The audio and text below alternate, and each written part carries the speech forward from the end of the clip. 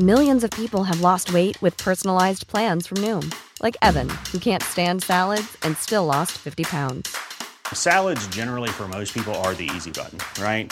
For me, that wasn't an option. I never really was a salad guy. That's just not who I am. But Noom worked for me.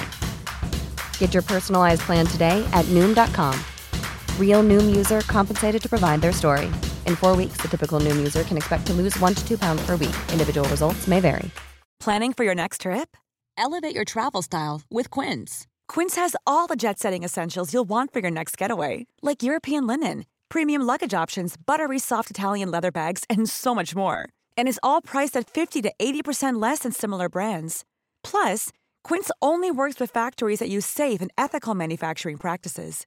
Pack your bags with high-quality essentials you'll be wearing for vacations to come with Quince. Go to quince.com/pack for free shipping and 365-day returns. I'm Derek. And I'm Ray. I'm Alex Reed. And welcome back to another episode of Mostly Lit.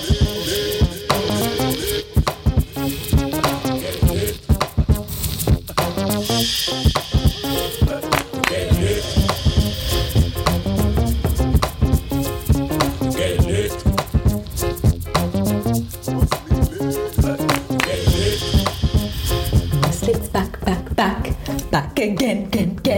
We're back. Tell your friends. Hey. Hey. Okay. Go, Alex. Hey. All right. Hello, guys, and welcome to another episode of Mostly Lit. We back. It's 2019.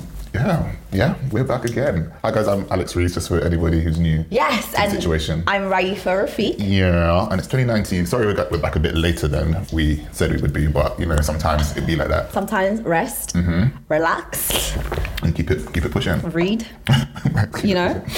Yeah. I'm so excited to be back and recording. I know, like, we've seen a lot of messages of people being like, when you heifers back? Yeah.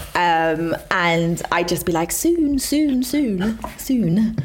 But now we're like back, and I'm really excited for everything that God has in store for us this 2019. We're back on the spirituality tip. It's going to be great. Everyone's trying to regain their faith. Regain their faith for real. 2018 knocked a lot of people for six. First of all, yeah, I actually have been speaking to quite a few people, and 2018 was a tsunami. It was really mad, Alex. Oh, I drowned. I was there. Yeah, I died. I lay there and just was like, take me now. I died, for real. Like, But we died and came back with rebirth. yes, like a phoenix, arisen from the ashes. There we go. We come back. We were forks. Legit. Because, 2018 was like the year of, my life I had to fight. Oh, I'm finished. You know? Yeah, you're actually a mess. It's true But though. we're live, alhamdulillah, sorry. And we're back again. You know? All right, so we're just going to do a brief catch up. How was your new year? How did everything how was your January? Because we're in February now. Yeah. So how was your January? Okay, so basically, I took a 30-day free trial for my January 2019 year. I was like, listen, I'm not going to subscribe to this year until I know what it's going to do for me. Yeah. And so my 30-day free trial of January ended, and I thought, it's going to be a cool year. I've had a few weeks off work actually, and in that time I've just been able to spend quite a bit of time by myself, go to therapy. Like, I am obsessed with therapy right now because I'm all about ensuring that my mind is clean and correct. And it's so weird because I never was like that type of person.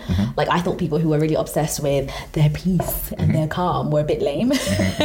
I.e. Alex. Listen, you're actually very rude. I was just a bit like, oh God, like, get over yourself. And now I'm just like, fam, I need peace. I need to relax. You know? You know when Rose left Liam? What's his name? Jack. When Rose left Jack on the space on the thing. On the space. You know, on the little plank at the end. The plank. There was no more room. There was room, but yeah. This is what you tried to do. What do you mean? You're like, with his piece, like, why is he doing that? I was on that plank.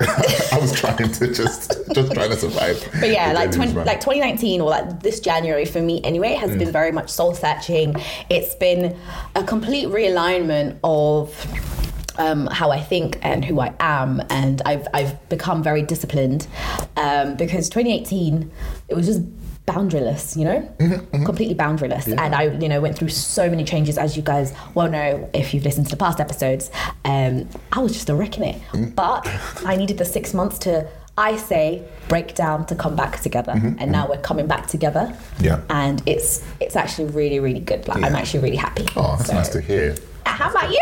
What have you been up to? Okay, You've been a recluse. I ain't seen you much. Listen, I've been trying to just keep my head low. This is what I was saying. Like, me and Ray had a discussion about Temple of Peace. My kingdom of peace. Ray has a kingdom of peace, and I have a Temple of Solitude. Yeah. Oh, you have a Temple of Solitude? Yeah. And I just literally, that's cool. and I've just literally been in my room looking at my vision board most of the month because I've been cold and I've really been trying to just figure out what I'm doing. Yeah. But yeah, like I'm just really just trying to get myself ready. Obviously, as I mentioned in the last episode back in December, I've obviously left work. I'm just out here freelancing and trying to living that freelance life. Yeah, just get opportunity after opportunity. Yeah. And that's literally been my day, been my month, like literally just been out here. Started my website, so I've got my blog up and running, guys. Okay. AlexRees.co.uk. How often do you post? Every Wednesday. Okay. So every Wednesday, and newsletter goes every Tuesday evening. Yeah, so it's pretty cool. So I've got my blog. Check it out, guys. Yeah, check it out. So that's what I've been doing. That's what I've been doing to occupy my time.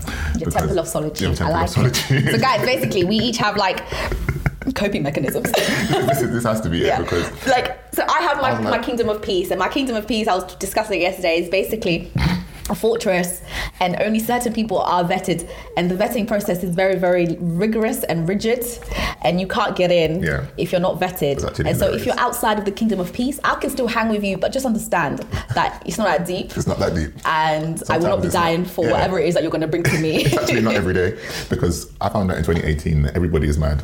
Everyone is mad. And like me, myself included. Myself, myself, one of the most maddest. Everybody is mad, but and then you just actually have to. You actually just have to be very aware of just things and everything that's going on, and you do have the control to restrict the boundaries and do what you got to do. But it's so empowering as well. I feel like if more people, the thing is, so many people do this, and for me, I always think, why they're a bit off, but really they're just protecting their peace. And as somebody who's like an open wound when it's like with other people, I really just allow so much because I'm like, I must feel everything. And I'm just like, no, I don't. So, please, take your stress and put it outside of my kingdom. You can't even see it. There we go. It's over here with peace. There we go. All right. So we both had good Januaries. That's good to hear. Yeah, January was pretty peaceful. It was pretty all right.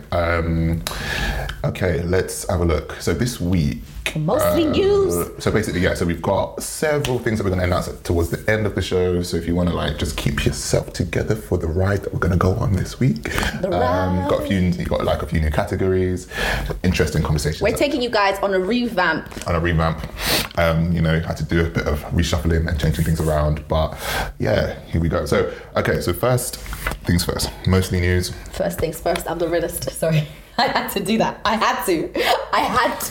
Oh my God, you so nonsense. You're so stupid. Oh my God. Okay, so mostly news. So obviously we just, I ran through some of the stories that I've seen this week, and obviously Ray chimes in with whatever. Yeah, I want to know what you've got for me this week. Okay, so I want to know what you thought about this whole, I don't know whether you've seen what's going on with journalism lately. And I've been seeing. There's so many calls, like literally calls. So Vice Media has laid off 250 workers from their news platform. Yeah. BuzzFeed has been coming to do slashing everybody's jobs. Huffington Post, everything around that. But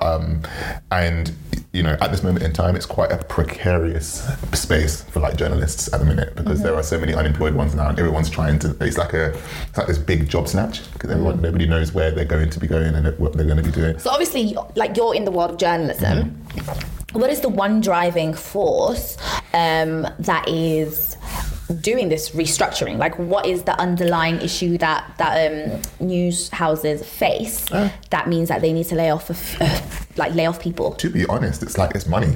It's money. At this moment in time, I don't think that journalism as it stands at the minute is sustainable because so I put out quite a few stories on my Instagram page and I ask a few questions. Like, do you read the newspapers and stuff? Yeah. So I asked last week because I was reading the Times and I was like, I wonder if people actually buy newspapers anymore. And I know they don't. But how much are they? Are they like 20p? So I was like, okay, so I thought they were like 20, 40 pence, or was that like back in the noughties? What world are you living in? I thought that was like, maybe is that back in the noughties? No. Or was that like the Sun was like 40 pence once? Yeah, they were cheap back in the day, but they were just people were buying papers, innit? Yeah. Now a lot of the prices have risen. So we've got The Guardian at £2.20. Why? When I can go online and read it for free? Right. The Times. £2.20. Yeah, paper. The cheapest tabloid newspaper, like with the most content and like you're gonna get like a comprehensive look at the news, probably the Mail, and that's 70p.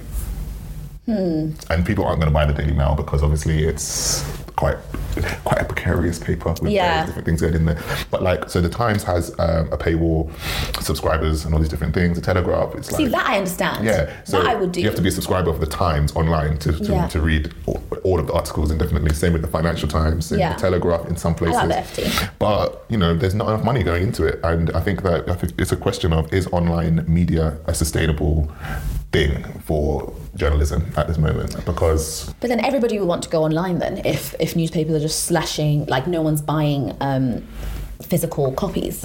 I don't know, I've always thought that there was something quite traditional and almost outdated at the fact that we still have physical newspapers. Personally, our world is so digital right now that I think it bodes well for news houses, or what are they called? News houses? Public newspapers. They're publishers as well. So would you consider them publishers? Yeah, they're publishers. They're publishing material. Yeah, so I think it will bode well for them to really invest in their online content, and if that means you like have to put up a paywall and for people to subscribe, then I think that is definitely needed because. Legit, I don't read newspapers. However, like back in the day, I used to read the Metro like every single morning. Yeah, and I find it really funny that nobody really picks up the Metro and reads it. The Metro is a banging newspaper. I love it. It's the most balanced and most concise piece of news that you're probably going to get, along with the Eye. I wrote for the Eye online. Yeah, you wrote for the Eye. See, yeah, this Christmas. It's quite a balanced paper in that it is independent voices, but like it's concise and everything's kind of like to the point. That's what you want sometimes with papers like the Times and the Telegraph and whatnot. They're kind of a bit too complicated. Sometimes it's a bit long. One of the issues that I have with like journalism currently is the fact that I write, and I'll write for like newspapers, but I don't consider myself a journalist. Okay, I haven't been trained in the art and whatnot. However, there are like certain stories I see of, I guess, seasoned journalists that are less about reporting, which is what I think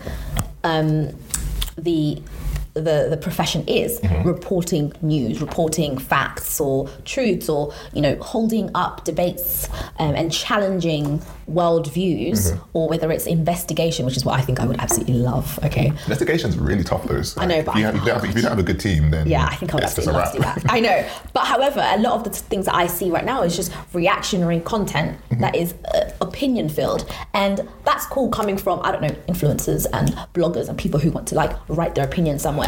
But how do you feel about that with seasoned journalists doing that? Is that like something that you go into, I just want to write my opinion and I'm still a journalist, or is it that I am a reporter of news? So within the profession, it's interesting because you go into the profession to be a news reporter. Yeah. And this current trend of like, I want to give my opinion, I want to put my opinion out there, I want to put X, Y, and Z. It's like, okay, within the profession, it's like you start at news, essentially, and then as you build up your career, then you get to a place where you can start writing on features, then you start writing an opinion, and then sport or whatever. And that's kind of how you build up the career before you kind of start just lending your opinion, because you have to have credibility before you can lend an opinion. Yeah. Not everyone can just run in there and give it. And I think that's just kind of like, it's probably a generational thing as well, because a lot of like our generation, we are quite entitled. We do feel like let me tell you what I think. Exactly. Yeah. You know what I mean? Like, they owe us this. Do you know what I mean? Like we have to have this opinion on everything. And I'm like, you know, sometimes it's just a matter of just really understanding, because the people that actually have trained to be journalists and gone in and actually gone through the qualifications and everything like that, they have to do like a stint in just news for at least 2 to 3 years, and that's like itself. Some people just want to be news reporters, and that's fine. And within news as well, so you've got like the news, and then you go into investigations, etc. So yeah, I think I would love that, like news and investigations. Yeah, but I mean, like that's one of those career paths within the industry. Yeah. All right. So let us know what you think. Let us know what you think about the state of journalism right now, because everyone's losing. Everyone's scrambling for jobs. I heard about the pool yesterday or something. Yeah, the pool is like a fundraiser? Yeah, under administration. Gone under administration. Oh man! Like they've money again. They don't have the money to pay their freelancers, and it's just. I remember pitching for them. This is why they didn't respond. See, probably so. I mean, everything for a reason. Yeah. So, I'm so sorry. All right, cool. Next bit of news. I want to say, let's do some book news. Some what news? Book news. Okay. Jacaranda Books has received donations totaling £25,000. Oh, that's incredible. For their commitment to diverse and groundbreaking publishing. So they've received 25k, because what they're planning to do and what they're aiming to do is to publish 20 Black British writers in 2020. And it says, the article in The Guardian, says a group of unnamed individuals has donated £25,000 towards an independent publishers initiative to publish 20 Black British writers in 2020 in the hope it will normalise Black writing and authors in the UK. And I think this is an amazing thing, because I think like a lot of people within the industry need to start kind of taking accountability for putting their money where their mouth is. There we go. And you know, we see it with publishers like Night of and you know Jacaranda and whatnot, and you know, reading the 1%. Yeah. Because once you the 1%, when that stat came out last year, it was groundbreaking, because you really have to, like, obviously people know, but until they have the stats in front of them to show that, like, this is how bad it is. Yeah, 1% of books of children's books were written by diverse and minority writers and had those characters with it. It kind of shows that the British standard for publishing and media is kind of like, you know, just all over the place. Because like you can have so many panels on these kinds of diversity issues, like which I'm very tired of. Like it gets to a point where you're like, actually, you need to start putting your money where your mouth is, and actually invest in these writers. I mean, that actually reminds me of Nights Of. They did their fundraiser, and they've literally got like nearly 50k for their permanent bookshop and doing little pop-ups across the country. Yeah. I think Penguin matched fund 15k. So congratulations to them as well. They've just done amazing. Yeah, it's amazing what they're doing. And even that bookshop, like even when it was the pop-up, it was just great. It was so nice. It was so nice. It was like kids coming actually so interested. I mean, I was in there, and like this mother came in with her son. Like she was like one. It was a white mum and obviously her white child. And they were just like looking at all these books, and like we're just talking, and like we're just like chilling with the baby. Yeah, the baby was out here, and he was then she was just picking up all these different books for him, because you know what I mean, and it's just like a new generation of thinking, especially when it's a new generation of children being born. It's just like getting all the books that they can, and then just having it, normalizing it, so they can just see like a vast array. Yeah, see difference as just normal rather than something to be afraid of. Yeah, and just make it not as difference. Yeah, just it is just what it is. Yeah. So yeah, that's great for Jacaranda. Amazing. Congratulations. Female writers and first-time authors dominate the long list for the International Dylan Thomas Prize, worth 30k. And on that list, we have our great friend Guy Gunratney. So we've got Our Madam Fury City's on there. We've got Friday Black is on there too. I need to finish that. We've got Hold by Michael Doncourt. Yeah. I read the first story of Friday Black, and I was a bit like, oh, I haven't actually finished. Yeah, it's a lot. Mm-hmm. Is it well written though? It's supposed to be really it's really well written, but it's different. Like it's hard hitting and emotional, and I just didn't expect to go in like first story. Like that's what it screams to me. So yeah, I put it down because I was a bit like, well, I can't do this on a Friday evening. But yeah, definitely like be in the mood to be wowed when you like open that book for the first time. Yeah, I mean it is dominated by female writers this year. Yeah. So we've got Sarah Perry from Melmoth, which I didn't really like the book. But did you read it? Yeah, I interviewed her, and it was it was a very dark book. Yeah. So like she has a particular style. So if you don't gel, She's the one that style, wrote the Essex Serpent. Yeah. I want to read that because apparently it's supposed to be really good. But so we had that. We've got Normal People by Sally Rooney. That's supposed to be really good. I hear. I hear it's a bit overrated, you know. Possibly. It sold quite. Yeah, it sold Popular well. fiction, yeah. I guess. But I mean, yeah. And there are various other people. So guys, check that out if you're interested in those things. What else? Oh, the Man Booker Prize could change name after losing hedge fund sponsor. So it might not be the Man Booker as we know it anymore. So the Man Group. When you realise that outside of all this arty stuff, it's actually a business. It's a business, it's an investment, it is hard hitting corporate stuff. Honestly. So you take your art and just take it somewhere. You know, obviously put your heart in it, but boy, like it really is just about how much you're selling. Oh my God, this is some tea. So some tea. The Man Booker Prize has lost its sponsor after an author claimed hedge funds were the enemy. So, oh my God, so you basically just shot yourself in the foot. Man Group, the UK-based hedge fund, said it was pulling its annual £1.6 million sponsorship of the prestigious literary award after 18 years. Bring it over here to Mostly Lit. Honestly, yes. Yeah, fund us. We love hedge funds. Do we? We are all about them. Do we? Listen, shut up. Listen, yeah. It said in a statement that it had been a privilege to support the prize, but that it would focus our resources on a new campaign to increase diversity in the industry. So relations between the financial giant and Booker organisers are said to have been strained for some time, with a source telling the BBC the company felt unappreciated. So all for ego. It's ego, man.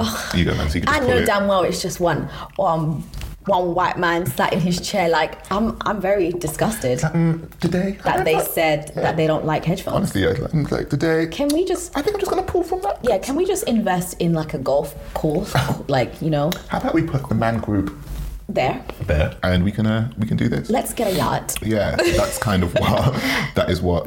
You get a car. You get a car. So it might not be called the Man Booker Prize anymore. It might be called the Booker. Should we invest in the Booker? With what money?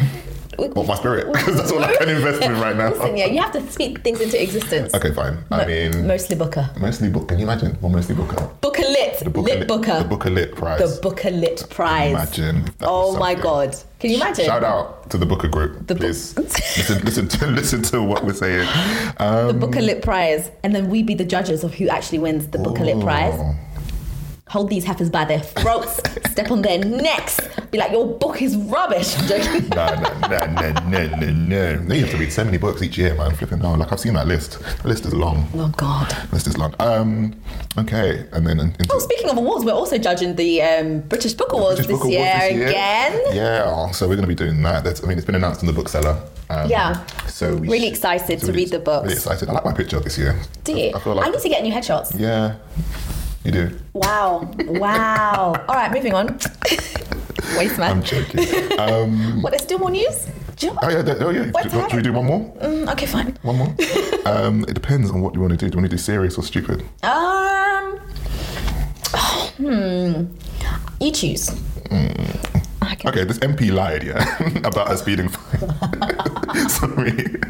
I don't know why I found this. Why is this news? Why is this book news? No, take it out. We're not discussing this. No, the question is, should MPs still earn a salary when they're in Yes, prison? they should. You think they should? Wait, when they're in prison? Yeah. No. Or when they've been, or keep their jobs while in prison or whatnot, because I think there's a certain amount of time that they have. If they're in prison for like less than a certain amount of time, they can still keep their salary and their job. From time when you've broken the law and you are supposed to be a lawmaker or protecting your constitution, there is no way you should be allowed that. From time when lawyers get like struck off the SRA, if you're bumping train. Yeah, I always found it funny. No. I find it funny because like what you got it was for perverting the court of justice, and I always find that as a funny reason for like being arrested. You lied. Because you're really trying to just trying to scam the court. and by that you mean you're trying to scam the Queen. Also, scamming the Queen is a way of life. Yeah, but what do you think about Prince? Sorry, just before we go on to the rest of the Mostly Lit, but what do you think about Prince Philip and his reckless driving? Wasn't he back in his car like a few days later? Yeah, with sunglasses. Yeah. Cruising down the street sipping on gin and juice. Obviously we don't want to say anything because we need to be careful on it. The Queen might just catch us. But I do think that there was another like woman in that car who was injured, and nobody even mentioned her until a few days later or a few news articles later. And it just goes to show the fact that we value this man's life who is on the verge of death and the precipice of the afterlife anyway, rather than this poor young woman, all because of status and, the rank in society that he holds. And I think that's a bit mad still. They delivered like a new Range Rover the next day to his house. He's paying for that, me and you. This is why we're broke. Me and you. Us. That is our Range Rover. We own like 1/1000th of that Range Rover. After my MOT, after my MOT failed, and I'm you need to go and claim it. All these Uber rides when I own a Rolls Royce. Yeah, see. And it's in Buckingham Palace right now. And you're driving reckless on these countries. Can you imagine? Streets. Anyway, with my car, my car. It is madness. All right. Yeah, cool. That's mostly news. Anyway, so we're gonna do that each week. Mostly news, guys. Give us any articles. If you think there's anything that you think is of interest, just drop us a DM or mention us, and I will have a look and see if I can, skedaddle it for the next week. All right, cool. Fabulous. So let's move on to mostly lit. What are you reading this week? What have you been reading this week? Okay, so I'm reading The Rosie Effect. You're still reading that? Shut up, man. You've had a whole... yeah. So it's a sequel of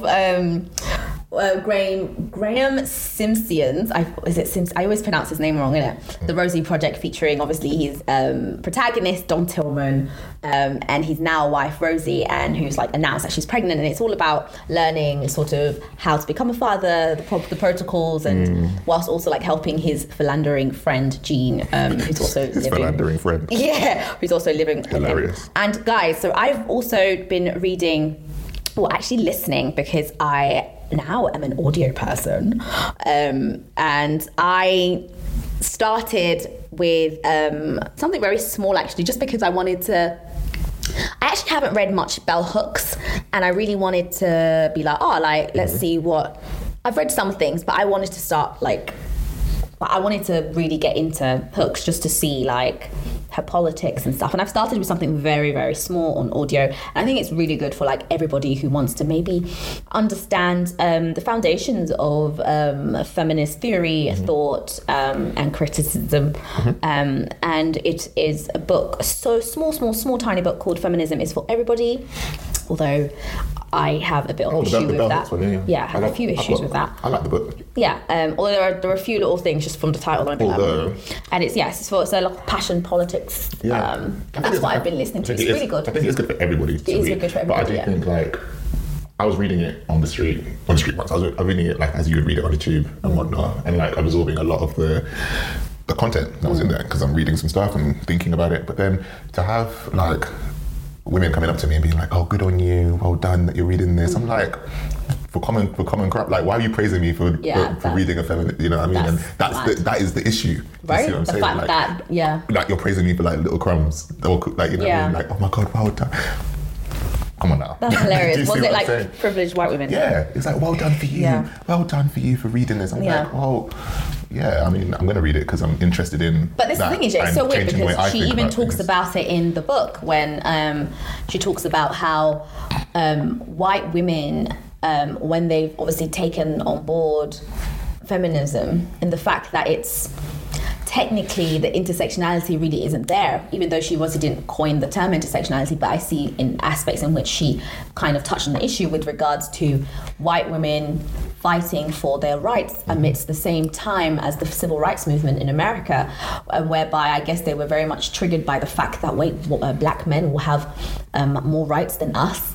And so their feminism is essentially just a lifestyle change in that we want to be able to be the same as men, but however still oppress those beneath us, which include black women. And so this lifestyle feminism, whereby it's not really feminism because there is still an oppressed party underneath you, that you are basically saying, take all of my work, take the inequality and the fact that we don't have, you don't have reproductive rights. We will have them because we are white women and we want to be closer to white men, but you are still an underclass of a party underneath. There is still an underclass. And I think when she spoke about that in the book, it was really amazing. So I really enjoyed it. So Yeah, and I've got quite a few. Oh, I'm also reading Becoming by Michelle Obama. Well, listening to it actually, and it's so nice listening to her. I had a dream that I was listening to that. Yeah?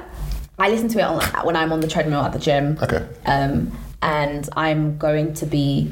I realised that for audio, I think it's better for me to listen to non-fiction, because I agree. obviously I listened to the book that we're going to do today, and it just wasn't the same because I wanted to highlight and and have a page to flick back to. But with non-fiction, I'm never going to do that. Yeah. It's non-fiction. I'm going to read it, absorb it. Yeah, you absorb it. When you listen to non-fiction, it's a completely different to reading experience. And reading. Yeah. And it doesn't feel like I'm studying. So now I've got that under control. It's like, all right, cool. But yeah, so those are the things that I'm reading and listening to. Okay.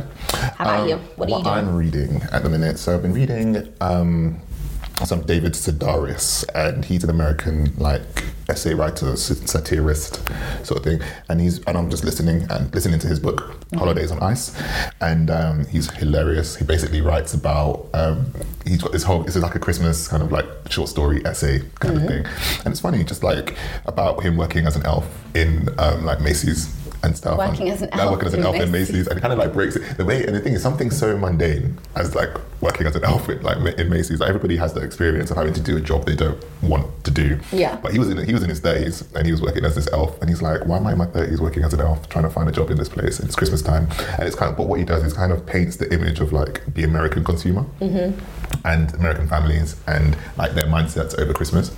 And I find it really interesting, and he's got a really razor sharp wit about the way he writes, and that's pretty good. So that's Holidays on Ice by David Sedaris.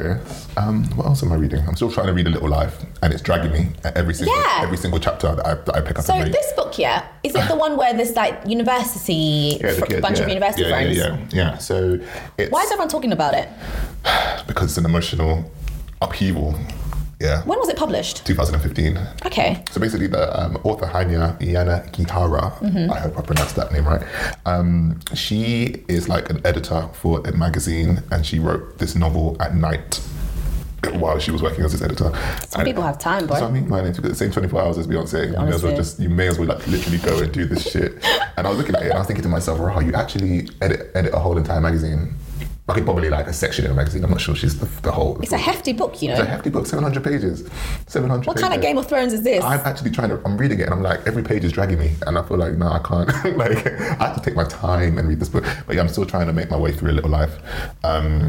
Every time there's always something triggering. She's always taking somebody away from me. Oh, people are dying. Oh, it's that kind of novel. Yeah, so we got a little... Oh, that's cool. I'll read it then. I'm such... I love that stuff. Yes. Right, honestly, it's peak. Kill them. It's actually peak. No, I love that. The unexpected. Oh, I love a little emotional turmoil. Oh my God. You know? You know what I mean?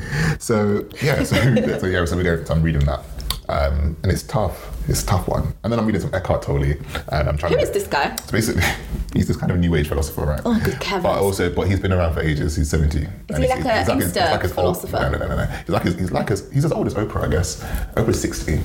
So he's been writing for a long time, but he was a teacher as well. So he kind of and he studied. New age philosopher. I want to say a new age philosopher. Don't like him. I want to say a new age philosopher.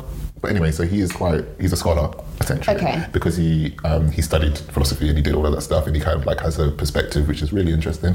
And he's just kind of collabed on this podcast with Oprah. So Oprah's got her Super Soul Conversations. Yeah. So every Monday, he's kind of collabed for 10 weeks on his book, A New Earth, and he goes through each chapter with Oprah, but Oprah goes through each chapter with him. Yeah. And they take calls from people about the particular parts of the chapters. What is the book about? It's do I have the book? What does it basically tackle? It's about just kind of changing perspective on the way that we perceive the world and whatnot, and kind of looking inward and trying to figure out what we're doing with ourselves. Sounds very you. Yeah, and it's he's looking at ego, he's looking at personality, he's looking at all these different things, and yeah, man, he moves mad in the book sometimes, and I'm just wow. When you actually look at perspective and when I'm reading around, and ego is one of those things, right? Once you start to look and see it, you start to realize when certain things affect you, for example, and then the way that you react to it. So when someone says something to me, for example, at home or out in the street, and then I'm affected by it, and I'm like, wait a minute, am I actually affected by it, or is my ego bruised? about that situation. Do you see what I mean? That little child inside you that's like, I want this, I want it now. Sometimes that child is right, you know. Me, I'm all about feeding that child. That child needs to be protected at all costs.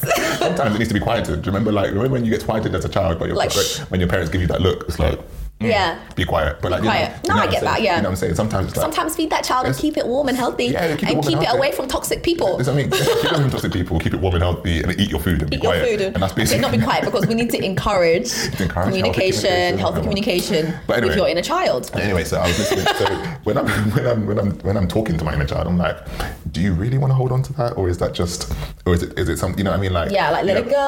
I want new things. Like, why do you want a new? Like, for example, I'm looking at a new laptop. Do you want a new laptop? No, you have a Mac. Is your laptop fine? Yes, my laptop's fine. But I want a new one. Why do you want a new one? Yeah, that was me. You know what that was me with? Yeah. Bed linen. I was like, I want nice, like 700 count Egyptian. And it's not to say that you can't have those things. Yeah, and then I had to quieten that girl down and be like, Ray, like, sometimes it's good to have nice things. Like, stop taking Ubers then. There we go. See what I mean? Sometimes it's good to have nice things, but but it's just like not being attached to too many things. Yeah, I couldn't find my do-rag the other day. Oh my God, you make me sick. So I was actually proper upset. Because you couldn't find your do-rag. This is the issue. This is what happens when you spend time alone at your home. You get upset over your do-rag missing. Who are you? So I text my friends and I was like, listen, I can't find my do-rag. I'm upset and I'm rattled. Why can't you? But then I realized and I'm like, why am I attached to this do-rag? Because I can't go to bed without this do-rag. Why am I going to put my head on my pillow without my do-rag? I'm going to lie down on these. How am I going to sleep without this on my head? What, so you slept without your do-rag? Yeah, so I was like, I couldn't find it. Oh my God, that'll actually make me, that's painful. So I was like, where's my do-rag? Whatever. But anyway, then I realised, I fully just wrote a piece on my blog about not being attached to items.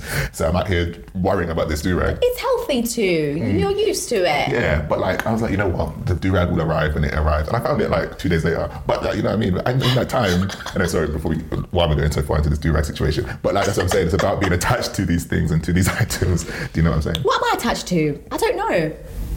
Okay. Wait. I'll let you figure that out yourself. Okay, no. What am I attached to? I can't tell you what you're attached to. I'm attached to my phone.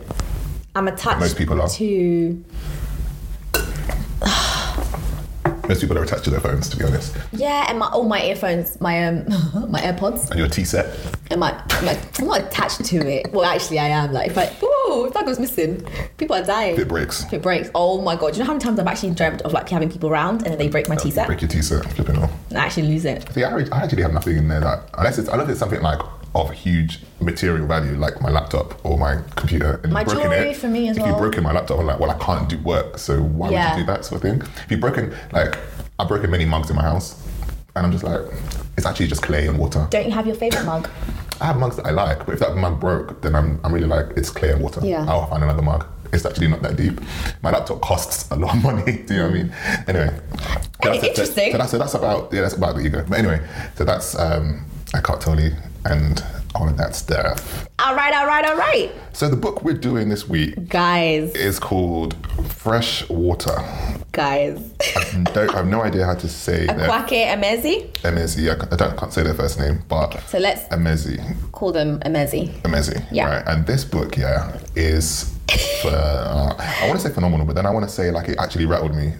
Quite a bit of the time. It kept on rattling me because I was like, I'm so lost. But let's just tell you guys what's the book about? What this book is about, right? Mm-hmm. So essentially, let me give you guys a nice little synopsis. Mm-hmm. So I'm trying to find a nice little synopsis. Okay. Akwaeke Emezi. Can you find it for me? What? The synopsis? Yeah, I can't find it. Do you know, just explain what the book's about. Okay, well, essentially, the book is about this young girl called Ada, right? And so it's told from the perspectives of these gods that reside inside her, yeah? Mm-hmm. And these gods are called Obanje, and I think it's from the Igbo tribe? Yeah, the Igbo language. Yeah, the Igbo language. And essentially, they are these little gods who just come in to just do wahala to your... I think they're supposed to be malicious spirits, malevolent spirits, aren't they? Okay, so let me show, yeah. So basically, Ada, who is this this young girl was born, essentially, it says, was born with one foot on the other side. And this other side, I guess, is the godly plane. The other plane, not reality that we know. So her parents that have like prayed for her existence are called Sol and Sachi. And they've kind of struggled to deal with the volatile and sort of contradictory spirits or people that reside in their young girl. And when she comes of age, she heads to college. And these entities, sometimes there's two, sometimes they mold into one, others arise, they grow inside of her, and they almost take over. They have an agency over her, and they have a sort of power. And when she gets assaulted, and this leads to sort of a crystallization of all of these other selves. So there's one of them is called Saint Vincent, who is a man, essentially. And it's described that he has a spirit but not a body, whereas the other, or two Obanje, Smoke and Shadow, who almost merge into one in the end at this point in life. They use her as a vessel.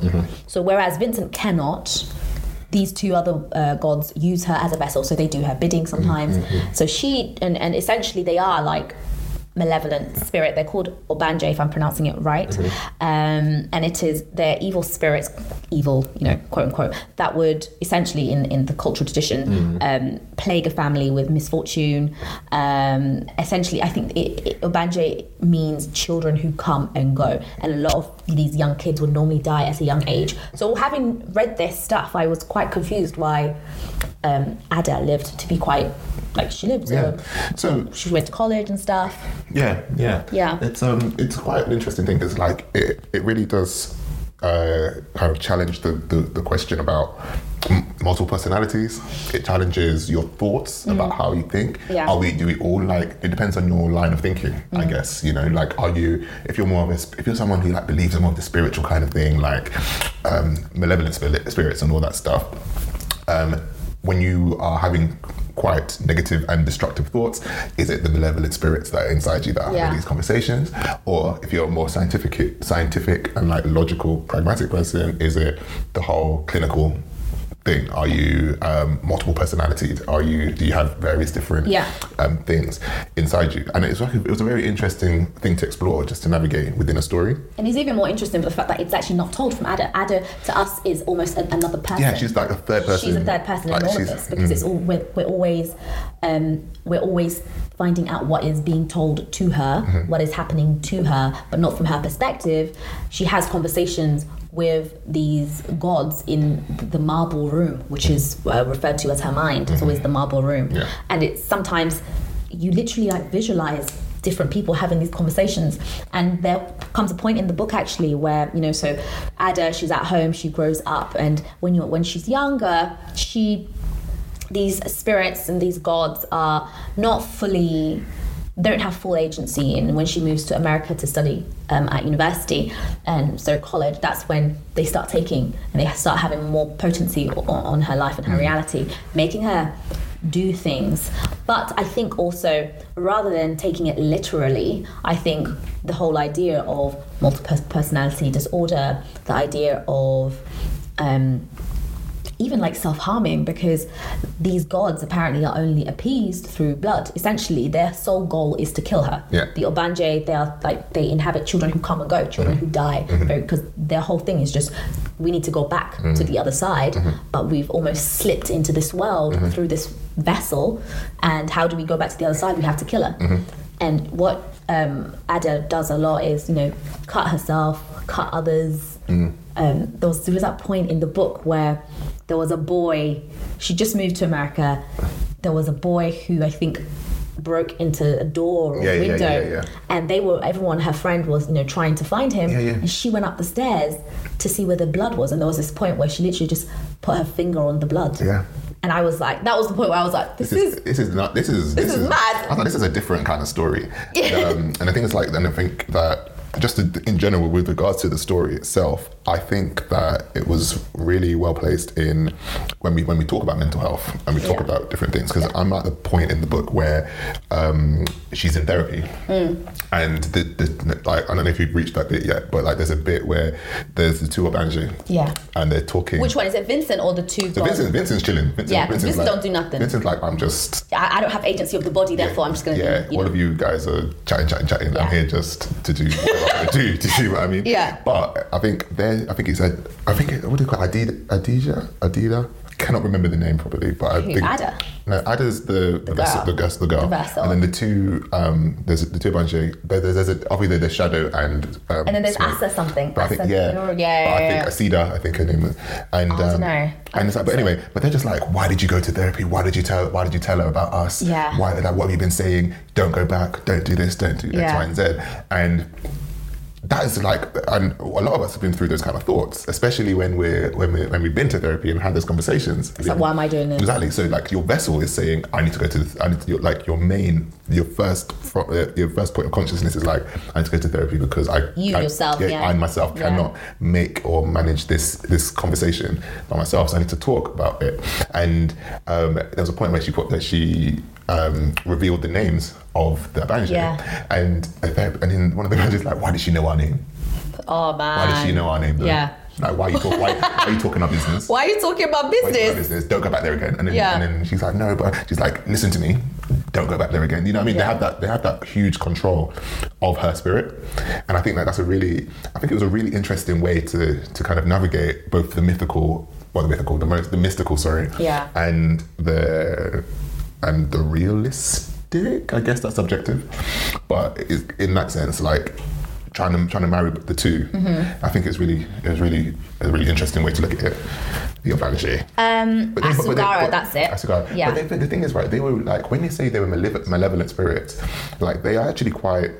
They look after her a lot. They do protect her. So, for example, when she's in a position where she's not making a decision, or she's not actually being forthright or being strong, they take over, quote unquote. They take over the situation. Yeah. There are various conversations that she's having with various guys that she's been with, and a part of her loves, like they've had several discussions about love and whatnot. Yeah. And like the original vessel, say Ada, loves this guy or whatever, but the Obanje is saying, no, we don't love her. We don't love him. Like, you know what I mean? I want to see him suffer. I want to see him go through some pain. I want to see, like, I did this to kind of like annoy him, but that's not her character. Yeah. So you're finding like the division between the three. I thought it was quite interesting that the way how, even when with regards to her intimacy with men, sometimes the inner gods do not know what Ada is thinking. And there was a point where, so she basically gets this toxic guy, I would say the cells. They, fall in love with this, what's his name, Ewan? Ewan. Yeah. The Irish guy. They really like this guy, and he's very unstable, seeing another woman. He was with another woman. He was with another woman, yeah. and she, like, the cells really loved this one because this one was just as toxic as them. It was rough with the cells, and so they were like, oh, okay, well, when Ewan said, actually, bye, I'm out here, the cells took over, and they were like, oh, we're hurt. So even the gods have a sort of ego, really. And they were really, really hurt. And so they went after the older brother, who was more Ada, more peaceful, more calm, who actually Ada really fell in love with. And what I found hilarious was, once this whole section has been narrated, the gods inside of her turned around and said, oh, didn't realize that Ada was actually in love with him. Interesting. Didn't know that. Yeah. And it was like, wow. I think it is really different. They were really the Obanje were really, they were hell bent on going through this really reckless phase with Ada. And I think it's also the age that she was in, and this is why I think this book is really quite interesting with regards to people and how we think in our mental health. Because when she was younger, the Obanje were very timid. They were quiet. They were laying low. they'll come out once in a while when something happens, whether it's a car accident or, you know what I mean? Whether it's, you know, her mother moving to Saudi Arabia and leaving her for like so many years.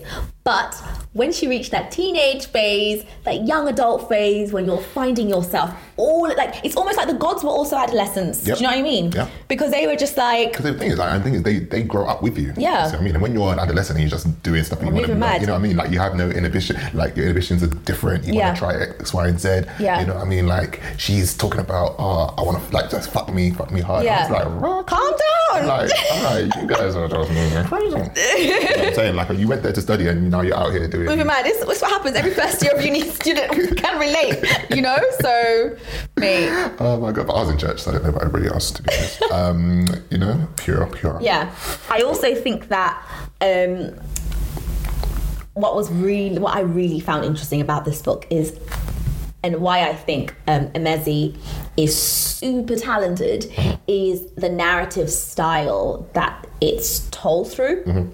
So in the beginning, it's very we, and it's told from the point of view of the gods, but as one, not like individuals. And then this was when she's in Nigeria and growing up with her family and her sort of issues that she has with relatives and stuff.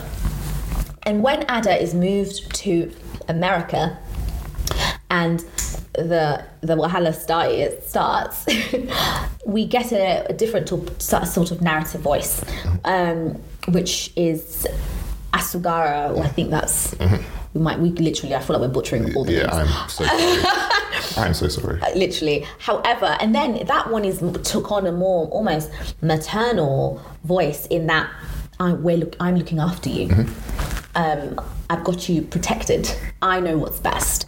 Oh, you know, you're calm and timid, but let's make all of these decisions. It's fine. And it took on a more personal. The gods were almost embodied in this one person, and it was I rather than we and us and you, and that separation was very distinct, and it was beautiful the way it happened. And then when the new gods enter, so there was a part where we find out about Saint Vincent, who is, as I said, a male sort of force, and this is the thing that makes Ada question her sexuality.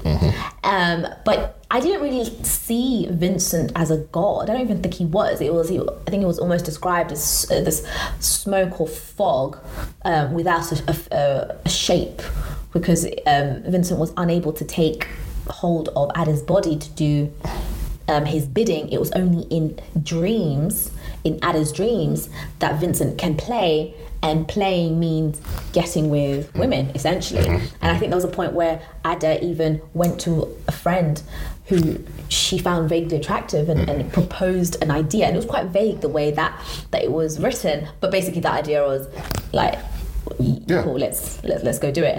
And the girl was like, no, I'm not about that life. And she was very disappointed and hurt. But it's all of these things that make me think, I personally think it's not really literal. It's more so like, how do you handle, and I think Emezi says in an article in The Guardian, like, how do you handle and go through life when gods have been placed inside you? And essentially we all have these gods and beings and different selves, and we have to maneuver life with these voices trying to protect us and at the same time destroy us. You know? Yeah, because at the end of the day, what was consistently said in the book was that these human feelings, these human emotions, these human experiences are so like boring. Like, you guys are so boring. Like, you know what I mean? Like, when they're discussing the father and they're discussing their mother, Saul and Sachi, and whatnot, and like the development of the relationship and like how it happened at first, you know, they're both in love and they're all these different things, and then they have the child, and it was almost like these human beings and human life was second. Right, exactly. And it was like, you guys are so inferior, you have no idea. Exactly. They're like, what are you talking about? Like, this is just like, you don't know what's going on. We need to actually make this child because we want to do this and this child's doing that, and we can't actually just have living this boring, banal existence. Wasn't it so interesting when Ada moved to the States and she was missing her father and her cousins, and she literally, like, the gods took over and they were like, What's wrong with you? Okay, fine. I think there's a clip. Oh, you want to know why you missed them? This is why you missed them. Fine, I will fulfill your desire. Yeah. Fine, you want to feel sad? Great. We'll make you feel better. We'll do all these things. You don't want to miss him? There you go. Now look, you don't miss him. How does that feel? Great. Oh God. Yeah. We will do all of these things for you. And it's almost inconvenient. It's hilarious. I love it. It's literally how they manage. It's how they manage their emotions that Ada is going through. Yeah. Because what they want to do is just they don't want to spend time feeling. They want to get blood. There was even a line in it when Ada was talking about how when she made love to Ewan. Yeah. And then one of the spirit was like, oh, can we not say make love? Can we just say like had sex passionately? Yeah. And she's like, but there was still passion in it. She's like, yeah, I mean, fine. But we're not going to be like making love. Yeah. And it's so funny because she's sitting like down, like it's like once she's entered into the marble room, that's her mind. She's sitting there and she's like, what do you think, Vincent? She's literally there having free, conversations with these people, and it's really funny because sometimes when you have multiple moods, sometimes it is like that, isn't it? Like you are sitting down with, okay, how does the Alex of Wednesday feel with the Alex of Friday? And we're gonna have like a council meeting about okay, so you experienced this last year. Now we're going to talk to each one of the Alexes and just figure out what they're on. And how to learn and how to learn X, Y, and Z. So it's actually quite funny the way that goes, because a lot of people can experience it and has experienced it. So what do you think about balancing these spirits and these gods inside your marble room? Like, how is there a way that Ada could have dealt with them that you think that? Or is it that it's so serious that we actually have to take it literally? Because she was harming herself as a form of relief. Like the gods even said, we need blood to be appeased. Blood is a form of sacrifice. We need a sacrifice to appease us immediately, because our goal is to go over the other side. So that's why for me this whole book was very much enshrined in the idea of mental health. Because I guess in the literal sense there is that traditional aspect of the Obanji and what people may have believed in the past and what they believe in now. And I think there's even the idea of actually these children that come and go, these spirits was almost like unknown illnesses like sickle cell anemia, which will take young children's lives. And because it was hereditary, you will have children and they'll get it and they'll die young, and other children, they'll get it and they die young. And maybe this is where the idea of the Obanji and the children that come and go came from. Or is it or is this book more theoretical in that it is just, these things are just signifiers for mental health issues? Is it signifying self-harming? Is it a signification of personality disorders? Or is it just a management of who you are and the many different voices / gods that reside in you? I do think it's a great challenge for like Black spirituality and African Caribbean spirituality, just with the thought of when we talk about spirits and we talk about these things and how they are very much ingrained into our life, and obviously it's slightly different to the Western mindset of spirituality and stuff. I mean, if we think about things fall apart, and they would put like twins in the forest because they thought that they were evil and whatnot, and obviously that changed through our history over time. Imperialism, mindsets change and whatnot. It's all about trying to kind of like marry the two, trying to like figure out that the spiritual realm, whatever you believe and whatever your mindset and whatever your thoughts on that can impact your human life. I'm a big believer of like past lives, ancestral. I mean, like I sometimes I sit down and I'm like, my ancestors are watching me today, because there's some things that you can't explain, and I mean, like, and it's and everyone tries to make sense of what you can't explain. Some people choose science, some people don't. And it's and in a sense, like, science is a form of belief and spirituality, because there's only so much that you can. Scientific theory gets displaced all the time. So everyone's coming out with new theories. It's always changing. Do you know what I'm saying? And like, I mean, and I do think they kind of marry. They do kind of Absolutely. Whether it be like a neurochemical imbalance or whether it be a metaphysical reaction to like something in the I don't know who universe. said that. It might have been Bertrand Russell who said that philosophy is the meeting grounds for science and religion. There we go. It's that spiritual science that come together. It's about the questioning of life and like what we experience. Everybody experiences it differently, but Lord knows that we're all going to end up in the same place. So in a sense then, it's quite interesting that this book placed African or West African specifically, Nigerian, and then in that there's a whole category of, but we could take it as an overall because there are very, very different cultures in the continent of Africa that have very different spiritual beliefs. However, what I thought was great is that it put these things in the modern realm, because when we always talk about African spirituality, Black spirituality, if you want to go there and broaden it out like that, it's always mixed with the magical, and we almost talk about it as if it's part. Oh, my stomach is rumbling. Oh my god, that is hilarious. Wow, that was big. Did you hear hungry. Yeah, Did you hear it? Yeah. Girl, get some food in you. Oh man. Okay, yeah. So basically, when we always talk about African spirituality or in the wider sense, Black spirituality, it's always married with the past, or it's almost married with the magical plane in which we can't even access, and if we do, it's juju, therefore it's automatically negative. It's automatically has this sinful aspect of it, or just you almost recoil, oh, something bad has happened that is unexplainable. Oh yeah, it's black magic, it's juju, it's witchcraft. And what I loved about this was it did take something that was a belief system that could be seen as very magical, and placed it in the modern day, modern day Nigeria, in modern day Western world. We also have to look at it and take the good with the bad. Do you know what I mean? So the good side of it, it's looking as if, what I said about ancestral protection, all but that not many stuff. people know about the good, not many people know about the good, but because it's only the bad that people focus on. Because even on the news yesterday, I was watching, on the news on Friday, I was watching, what was it? The woman, there's the first woman mother who'd been arrested for FGM, or been sent to prison for FGM. And she had written a spell in her house to protect her from being kept by the authorities or whatever. And she was trying to do all of that. And she was on a 3-year-old girl, she was doing the FGM. Literally. And it was horrible, but it's you've got the spiritual, you've got the spiritual, mental health. What's the crossover? Do you see what I mean? And it's you look at it and you think, oh my God, how could you do that to your child? But at the same time, you don't know what kind of, if we're basing it on the book, and what the book says, these malevolent spirits inside you are saying you need to do X, Y, and Z.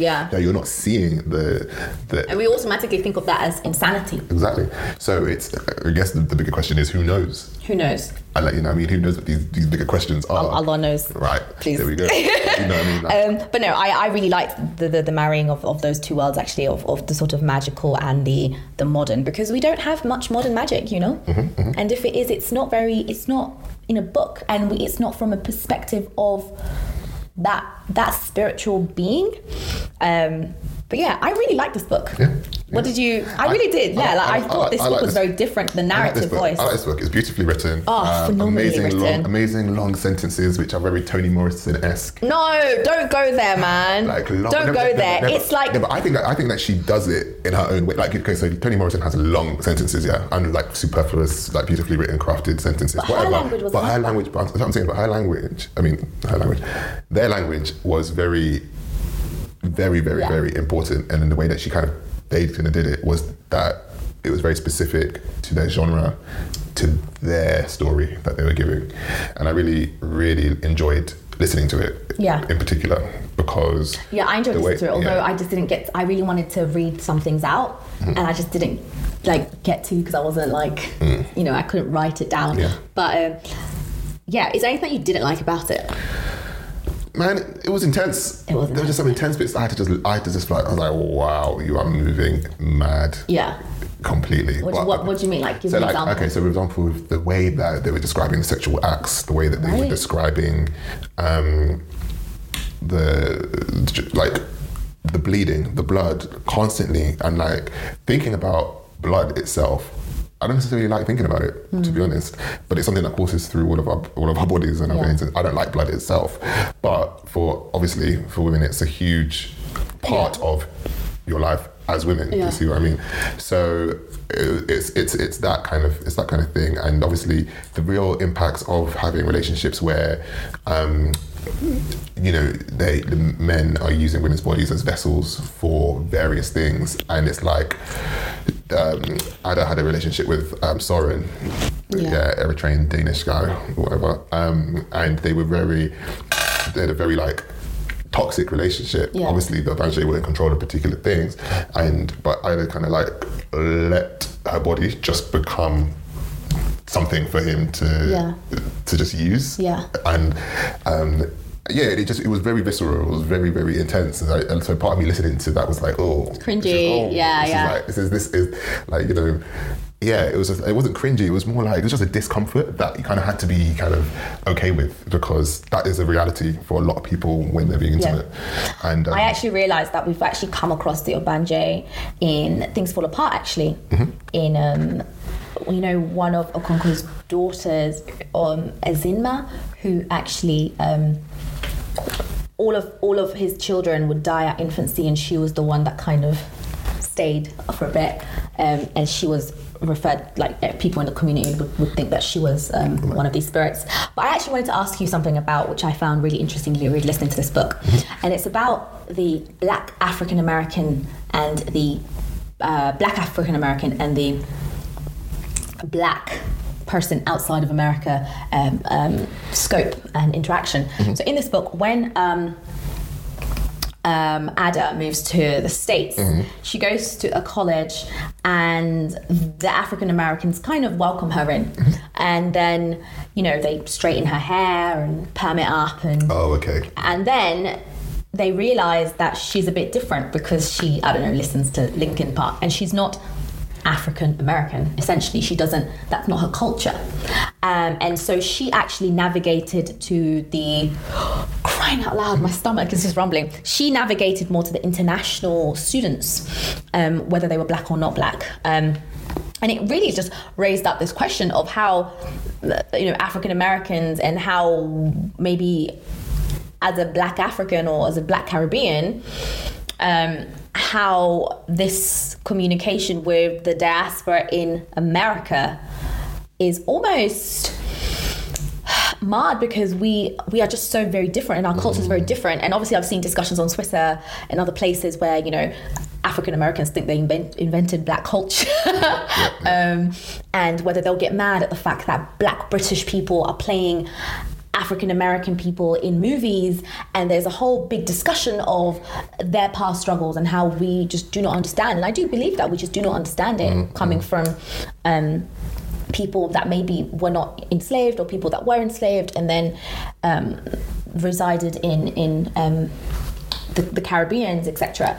So I wanted to, because there was a disparity there. I think Emezi was making that point very clear, in that there is a different type of Blackness when we talk about these different identities of being Black African, for sure, Black Caribbean, and Black African American. For sure, and I think that there's more of those stories do need to be told, and that's why I'm like really happy that a lot of these people from the diasporic world are writing more of these stories, like when Lexia Arthurs with How to Love a Jamaican, and this book Fresh Water.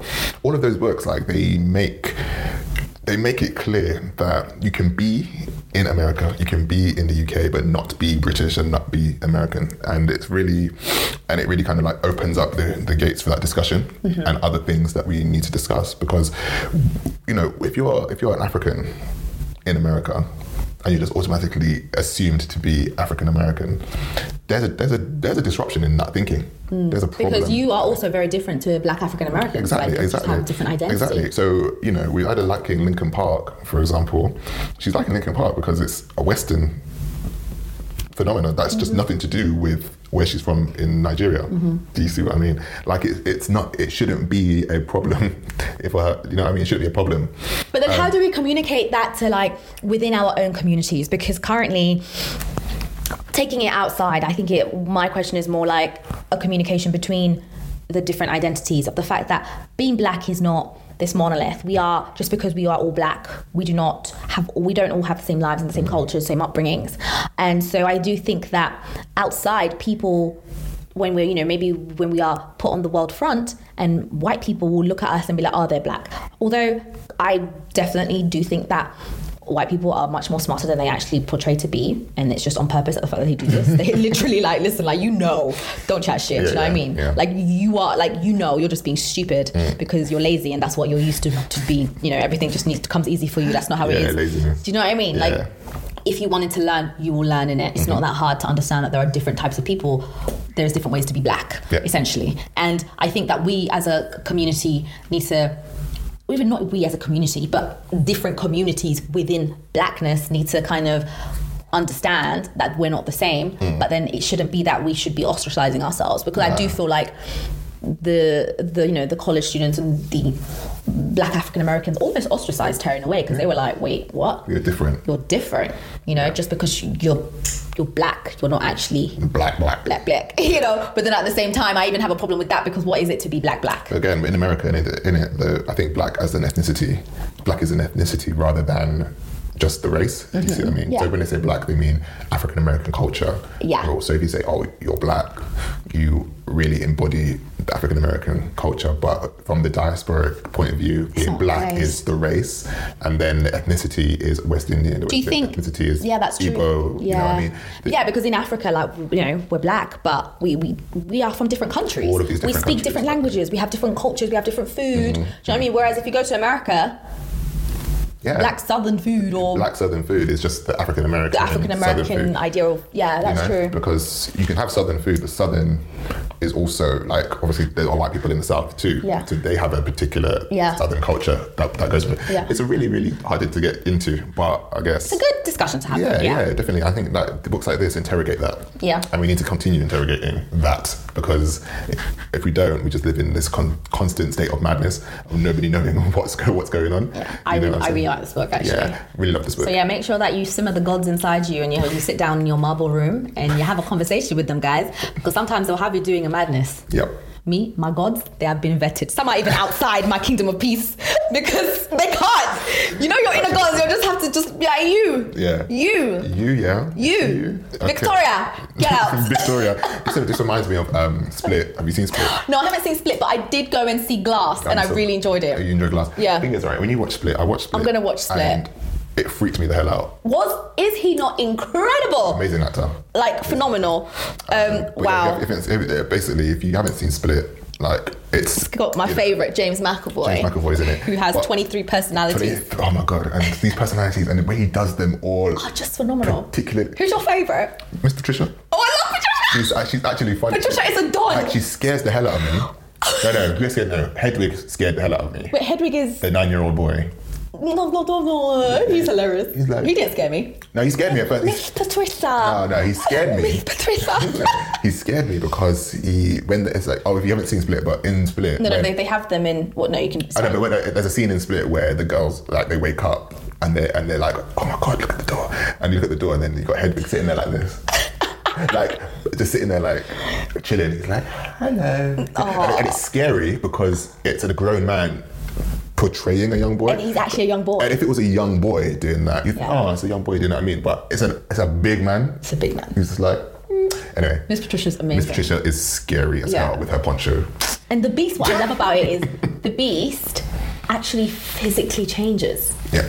And I think that is phenomenal. The fact that how whatever is in your mind manifests in your body. And I thought that was just absolutely phenomenal. Watch Split ASAP.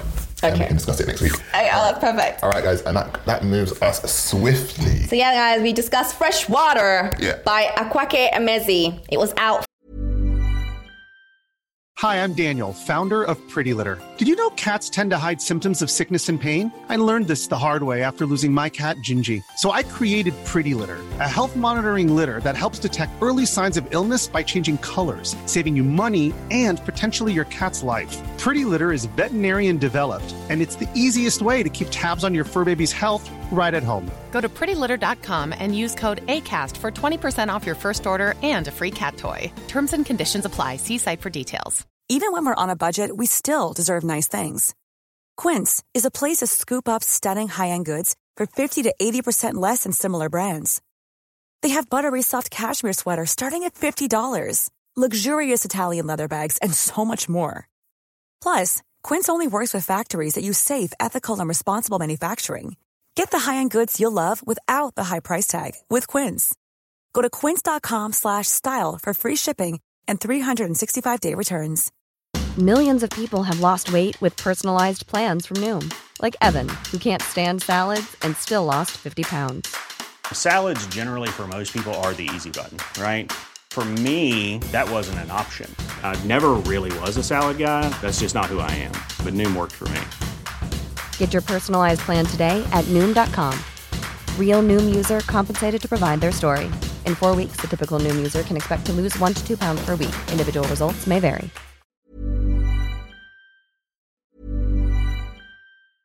Hey, it's Paige DeSorbo from Giggly Squad. High quality fashion without the price tag. Say hello to Quince.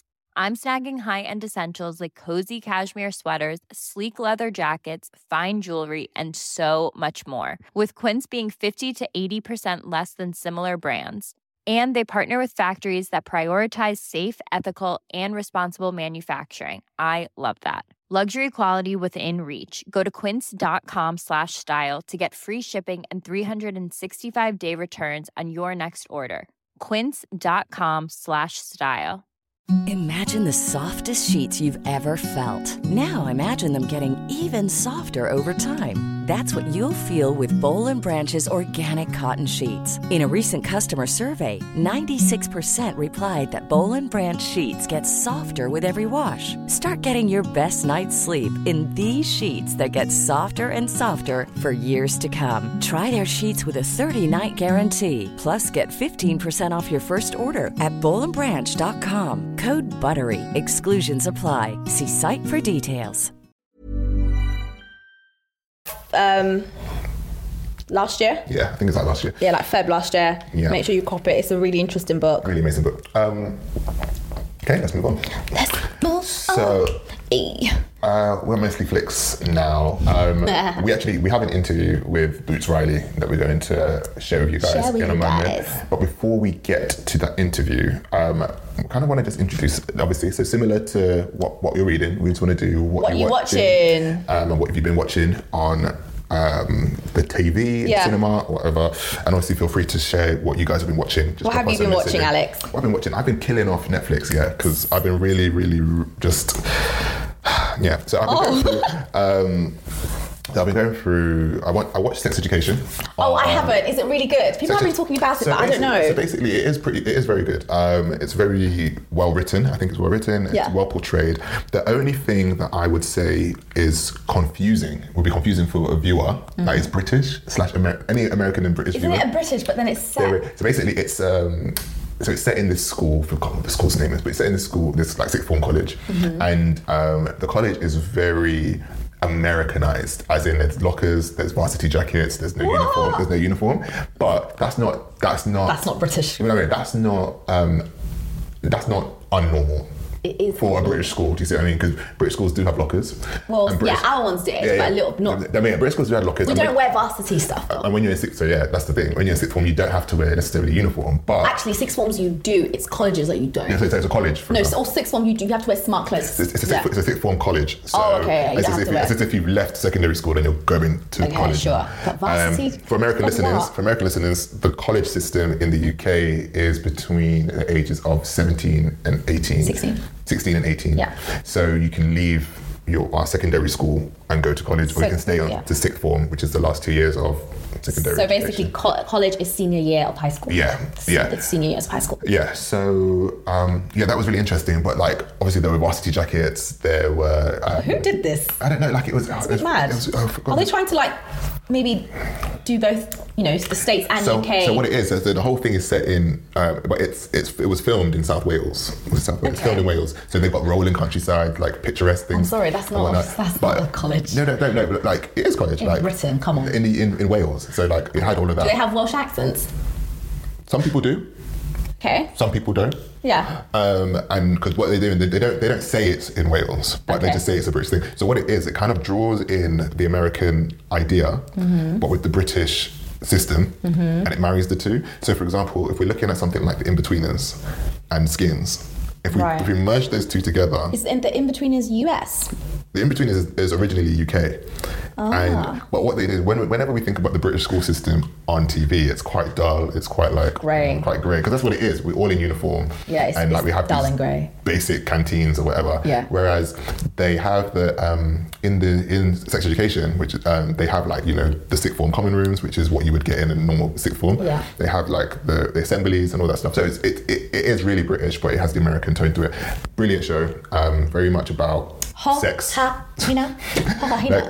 I saw a Netflix video of that guy. What's his name? The only black guy in the show. Nkuti. I think his name's Nkuti. Yeah. And he said that he stands Grace Aguilera, who is like this YouTuber who I love. Yeah. And I've been like watching her videos from that clip. I just went back and just rewatched her stuff. Yeah, it's great. Like it's an amazing show. What else have I been watching on there? Let me have a think. Yeah. And so what have you been watching? I binged Friends from College. So did I. I don't even know what to say to you, Alex, because I'm just disgusted, abhorred. So basically, Friends from College follows the lives of Ethan, Lisa, Sam, Nick, Max, and Marianne. They are friends from Harvard, and they're like currently in their like 40s, etc. And it's a mess. They're in New York, and two of them big people. So Ethan is married to Lisa. Is it Lisa? Mm-hmm. And so he has been having an affair with Sam for the past, since they were at since they were at Harvard, 20 years. But then you also have this wife, and I felt disgusted, and they all, like, I was like, maybe this one's better. Maybe Marianne is mine. Marianne is just mad at your big age, putting up these dumbass theatre shows that are so like abstract, they don't even make sense. And no one comes to watch them but your friends. It's hilarious. And like, they're all mad. And yeah, it's just about the relationship between these like 5 people. And do you know what? Yeah, it makes you realize that how morally corrupt relationships are amongst groups of friends. Exactly. And I'm like, is this people? Because I like having a moral high ground, you know. Mm-hmm. I like being sanctimonious, yeah, and I lord it over people, and it makes me feel good about myself. I was like, just don't. But why are you all mad? I was like, why are you all? Why don't you feel like, you've got Lisa, who's married to Ethan. Ethan is having an affair with Sam. With Sam. Mm-hmm. Sam is married to some next man who's not in the friendship group, which is fine. No, but he's in Grey's Anatomy right now. But he's in Grey's Anatomy. Yeah. Okay. Oh yeah, he is. He's the neurosurgeon. Yeah, I remember trying to figure out where his face was from. Yeah. So they're whatever. And then, but you got Lisa, who's got a childhood crush.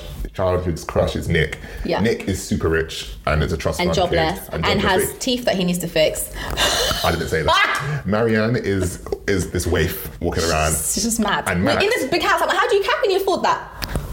And Max is Ethan's bestie, is also his agent, because Ethan's a writer. Because you know all writers are mad. I've realised anybody that tries to be writer is mad. To be honest, Ethan's serious about the writing. Do you know what I mean? He wants to write literature. He wants to write literature. But now he's into YA because that's the only thing that can sell. No, he's not into YA. He's like, the agent Max told him that YA is what he needs to do, for example. And the thing is, like, sometimes it's a question. On that kind of topic, I was like, that's when I saw Ethan a bit more like respect, like astute. That's like, I want to write what I want to write, and this is what I'm going to do, etc. But people didn't really respect him or his writing. And guys, so Lisa is wants a baby, yeah. Ethan isn't too keen on the idea. Anyway, should we spoil it or not? No, let's not. Okay. Well, it's just madness what happens at the end because it's just crazy. And I was thinking, oh my god, it's finished. I was like, what? There should be more. I literally like binged it in a day, and I kept on tweeting about how disgusted I am. Yet I would still continue to the next episode. Yeah. So yeah, that's what I'm watching, and I'm also actually rewatching Friends because I realised that I actually never really watched it from beginning to end. But you're still watching Friends though. I'm still watching Friends. I've gotten to the part where what's happened. Rachel and Ross are having some issues because, you know, they have just had Emma. Emma's like a year old, a year and a half. Oh, okay. And they're dating other people, but it's a bit odd. Chandler and Monica are still trying for a baby, bless them. Oh yeah. That was heartbreaking actually. Joey is still a bit Joey. nothing substantial about him. But it's another one of those. It's literally another one of those. When you look at all the TV shows about Friends, they're after Friends. It's just Friends. You're just like nothing can really match. Because Friends. really, Friends from college is Friends. It's Friends, but they're 20 years down the line, for example. So everything's trying to find a new spin on it. I was watching The Big Bang Theory. They're friends. They're in their 30s. Yeah. And it's like they're all. They don't necessarily have their lives together, but they are all in particular professions and all these different things. I would have loved it though if obviously we always talk about the diversity in Friends and how just obviously it was non-existent apart from Gabrielle Union just popped up in a recent episode actually. She was in it. Yeah. She was a new girl on the block who dated both. Yeah. And so, but really like it's true. I really just wanted a canon for black people, but it wasn't but it wasn't as popular. Like for me, Girlfriends is my Friends. Yeah. Like I love Girlfriends. Friends was more or less built up with Living Single. No, built up from Living Single. I never watched Living Single. I think because we were too young to kind of like appreciate Living Single, but was that as popular though? Of course, it was in the 90s, like late 80s, early 90s, and it's who was in Living Single? Queen Latifah was in it.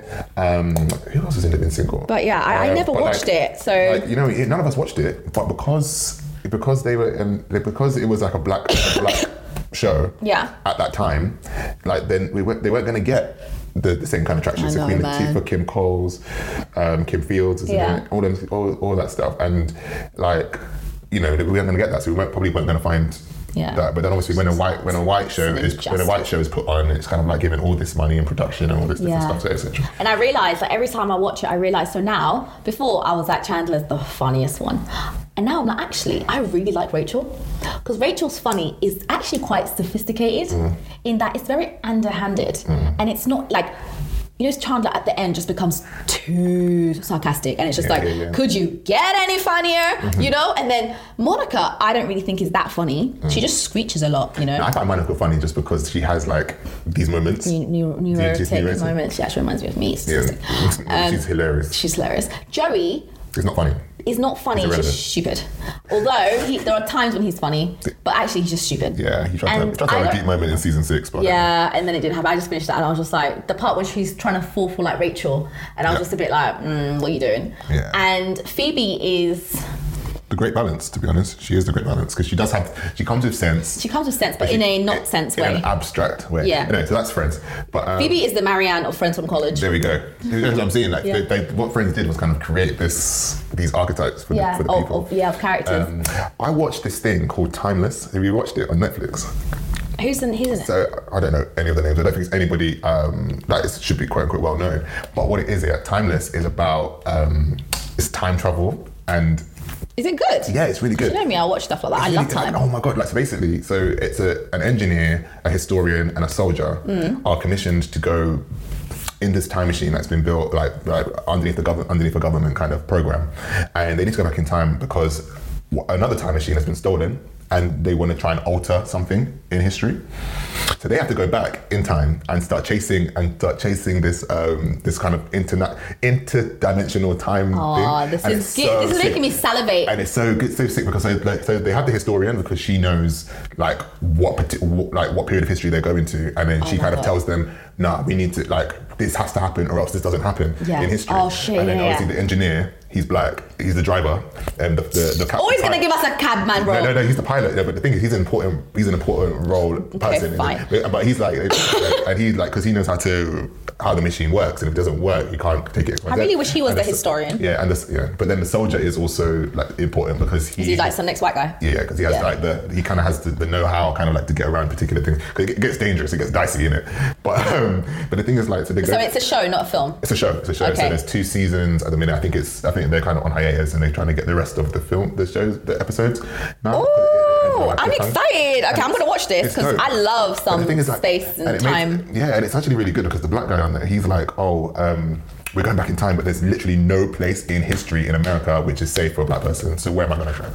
Huh? Mm-hmm. Where am I going to go? Mm-hmm. And they're like, well, you're going to have to come. Do you see what I mean? And be our slave? Yeah. No, that's so they have to go and they have to take on certain personas in particular things. So he has particular mindset. They all have they have a 21st century mindset, and they're going back, say, 19th century, 20th century, all this time.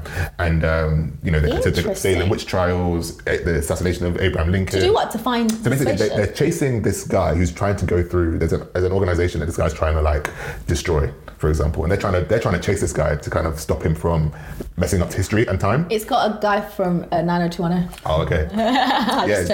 So messing up all this time and all this stuff. So they're saying if, for example, if Abraham Lincoln didn't get shot and he was still alive, how would that have affected the black people in the South?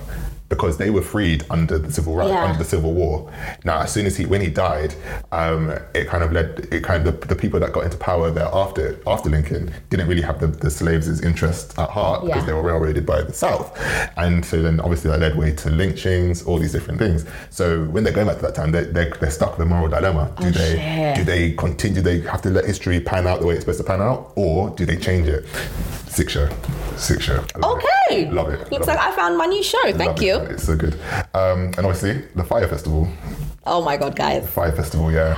White men and scamming, yeah? Don't let no one tell you that black people scam. Yeah. Nobody scams harder than a white man in this 20th century. Oh my God. Legit. Legit. What's his name? Billy McFarlane or whatever. Billy. McFarlane. Oh my God. He fully came in and just useless a whole country. Men lie unprovoked, guys. Oh my God. Because he didn't need to do this. Okay, guys, watch the Netflix documentary. It's hilarious. We all kind of had an idea what Fire Festival was about. I actually didn't know about it, you know. Yeah, I remember we mentioned it. We mentioned it in a previous episode. Yeah. I didn't know what we were talking about. But we were talking about Fire, and they basically had, they had Instagram influencers like saying, oh yes, come to this Fire Festival. Fire Festival was great, amazing, blah blah blah blah blah.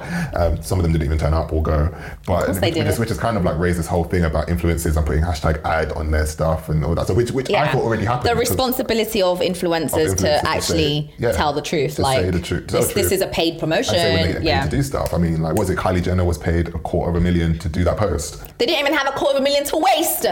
Did the agency pay that? The agency paid it, or did? Mad. Anyway, so shout out to Andy from the show, because Andy had to go through some bullshit. Andy was willing to do it all. Andy was. You need Andy in your team. Andy was really ready to risk it all for these people, and I think it really just goes to show how you can read entrepreneurship is, obviously you need the funds, but really you need the charisma, because Billy was able to do so much because people just blindly believed him. Yeah. Because he was somebody that has that, he was he was part psycho, but part narcissist as well. Finish. And with a narcissist, when you're dealing with that kind of character, you're really dealing with somebody who has so much charisma, wit, and charm that they will rope you into absolutely anything, and you will blindly follow because of this personality trait, which is what people were doing with him. And even in the end, when it was impossible and his own staff were like, he was like, no, I'm interested in solutions, not problems. That's what he would say. Yeah. And I'm like, congratulations, Billy, my man. Yeah. And he still went on and tried to scam people. I was so... You are on your mind. It was so hilarious that people actually went. As in people, and the one thing that really annoyed me is the fact that there were people on the island who, workers native to the island, were scammed out of money, their hard-earned coin because of this man. I don't care about these rich people who were paying £250,000 for a bungalow. Yeah, I don't care for them, man, because clearly you have money to waste. Exactly, basically. But the people that were working to be able to put up Hurricane Katrina tents for these rich folk were not paid. They'll say, I'm coming for my money. And Andy came with the nonsense. Did you see what Andy said? And he's like, oh my God, I just had to, give somebody my clothes. Yeah. I had to run it. I had to go hide in a boot and just. I'm like, you lived for drama. You didn't. You lived for drama, Andy. Andy's actually talking about, how he had to go and do X, Y, and Z. But you lived for this drama. You chose this. Me, I would have said, well, where is the bottled water? Bottled water is in Miami, and I will go to Miami to get the bottled water because that's where I'm going and that's where I'm staying. And even when they got this guy, when they got Billy was doing scams with his mates. He's in some big penthouse apartment. You're on bail for scamming, and you're scamming whilst on bail. Brazen. He's just white man privilege. Shameless. This is the kind of confidence I need in this life. Because really, this confidence will have you in prison. So basically, I think he's like, he can't. Did you watch the Hulu one? I haven't watched it. I haven't watched it. I have a link. I'm going to watch it. Okay, because the thing is, obviously, we can't get it over here. But I think it's hilarious. Just that, you know. The thing is that if you're going to scam rich people out of the money, you better just know that they got money to put behind a lawyer. So just understand. The lawyer came like how many minutes later in the documentary, like an hour or so, then the lawyer comes through. I was like, Yeah, because the thing is like, well, I'm suing you. And there's always going to be one person who knows somebody who can sue you. Who knows somebody, yeah. Who can sue you and get their compensation. Oh, what's Billy doing now? Is he still in prison or I don't know, is he out? He's a rich white boy. He's probably chilling somewhere. He can't run a company. He cannot be a director on a company. He cannot be a CEO. I think he's just legally not allowed to do that. He could be a trustee. You legally can't do that. I think it just ruins. Yeah. Wow. Yeah, so that's what we've been watching. Yeah. So here's listen to the amazing Boots Riley Riley interview. Yeah. So we spoke to him about Sorry to Bother You. Yep. And yeah, I hope you guys enjoy. How's it going? Well, we're good, Boots. How are you? I'm good. Yeah. We actually met. For doing this. We actually met. It's a few weeks ago, but I don't know if you remember. Yeah, at the BFI, the drinks reception. Yeah. Oh yeah. I was the tall one. I was the tall one that was gangling. We asked you all about your time here and how you loved South London, and I think it was Peckham. Yes. Was it Peckham or Brixton? Brixton. Brixton. You were talking about. Yeah. Oh, I was talking about the first time I went there. Yeah. Yeah, I remember that. Yeah, cool. But how's everything now? Yeah. How's everything going? It's going all right. It's, it hasn't stopped. So I've been promoting this since that day that I met, but actually been promoting since 2 weeks after Sunday. Okay. All right. So yeah, I get to talk about movies. And all the time. I have my ideas about them. Right. So you're part of our Mostly Flicks section for our podcasts, and we're going to talk to you about your film, Sorry to Bother You. Where did it come from? Let's see. From me sitting in my telemarketing cubicle, vowing revenge on the industry. So it was practically your life that you were kind of portraying. No, I mean, it was. I mean, that was the starting point. There were a lot of funny stories from that job. So actually, most of the funny stories from that job didn't make it in because as I was writing it, I realized it really isn't a telemarketing movie. So it really comes from me wanting to connect that feeling of, what Cassius is talking about at the beginning, the feeling of wanting your life to be about something, wanting to know what life is for and wanting to feel more engaged with the world and connecting it to the different ways you can do that. Yeah. And in one way there's an individual way, and then there's also one that and that individual way really isn't individual. It just affects the collective in a different way. Yeah. And then there's another way where you're more consciously involved with the collective. Yeah. You mentioned actually something quite interesting. You said that it wasn't just it's not just a movie about a guy in telemarketing. It became something different. And when I was watching it, that is exactly what I got. It wasn't about what he's able to sell. It's more so his story and actually almost like a cultural exchange. There were certain parts that I was watching, specifically the part when he's at the party and everyone's like, oh, you can rap, please rap. Yeah, rap. Oh my God. And he's like, I can't rap because that's just not how I'm inclined. And then he starts off saying things that will get that type of audience hyped up. And what he's saying is it rap or is it just a selling of a particular culture that is almost fetishized to be cool? Which I thought was quite. I think he realizes what they want from him and what purpose he's serving up there, and as he is inclined to try to make them happy. Yeah. He also realizes something about himself. And did you kind of want to criticize, or were you trying to reflect on the idea of selling out in just cultural artifacts, whether it's music, whether it's movies, art, or anything? Was there a conscious type of critique on that idea of sticking to the craft, being genuine, or selling out and trying to please the audience? You mean in that scene? No, I think that I'm not just talking about hip hop there. Yeah. I'm not just talking about rap. I'm talking about,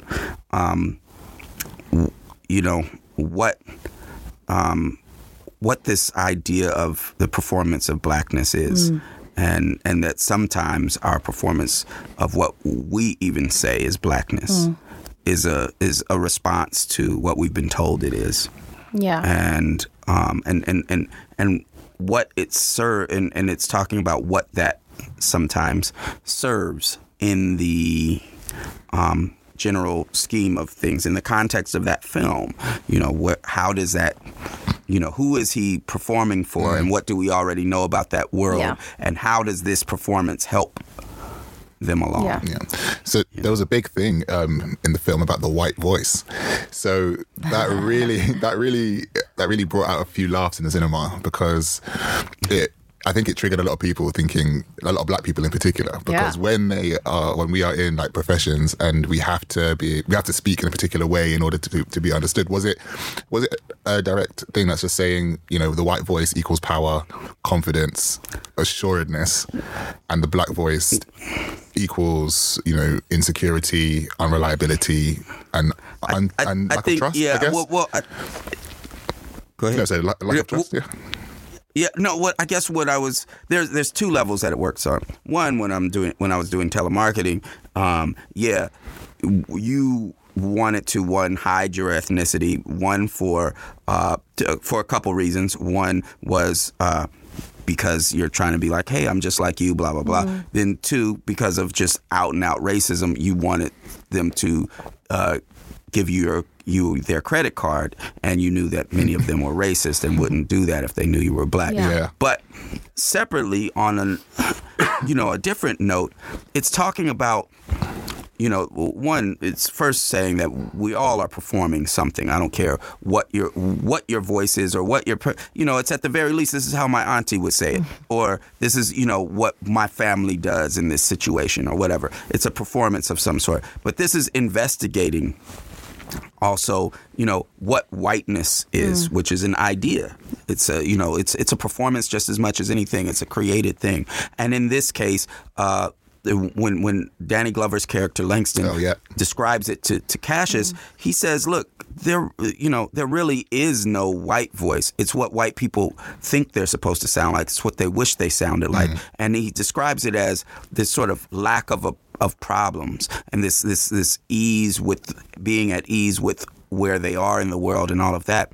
And really, this is in contrast to, this is a reaction to the racist tropes of black folks and people of color that are out there, which say those racist tropes say, look, black folks are savage. Their family is not organized in a way that helps them out. They're ignorant. They are prone to violence in very many ways or whatever. And what that is for, that serves a purpose. That's not just random and just ignorance or whatever. It serves a purpose under capitalism. That serves a purpose of saying, look, these folks are impoverished, and they are impoverished because of their bad choices. What it says is that poverty comes from a series of bad choices that the impoverished makes, which is really trying to cover up that poverty is built into capitalism. And if you cannot have capitalism without having poverty, and because you cannot have capitalism without having unemployment. If you have full employment, then those with jobs could demand whatever wage they want, because you can't threaten their jobs. This is something that Wall Street Journal and other mass publications about the economy will even worry about aloud, is when the unemployment rate goes low, they start worrying because that means, simultaneously wages go up and stocks go down. So unemployment and poverty is built into the system. How do you explain to the working class that poverty is something that has to be there and that you might be that thing? You don't explain that to the whole working class. You say, look at those others. You don't want to be like them. Blah, blah, blah. Therefore, the reaction is the white voice. And even when black folks are performing that white voice, it's a performance that says everything is fine. Yeah. And which is the opposite of the truth for the world. Can't say for that individual person, but for the world, it's the opposite of the truth. Yeah, it's quite interesting how you say that. It's a performance that tries to say everything is fine, because I think there was a particular scene that I quite enjoyed with Cassius and Tessa's character when they just woke up in his nice new spanky apartment. And everything was clean and fresh. And he the moment he woke up, he turned to her and spoke to her in his white voice. And Tessa's character was like, what the fuck are you doing? You know? And it was... I quite enjoyed that because it was that boundary that's all of a sudden is getting muddy and you don't know when to perform and when to be your own authentic self anymore. Okay, quick question about the white voice though. It sounded so far removed from the actors, but did they all each come up with their own version of a white voice? No. It's overdubbed. Oh, yeah. No. I knew that. But I thought they would have overdubbed it themselves as their own version of a white voice. But No, it's David Cross. David Cross was doing Lakeith Stanfield's white voice.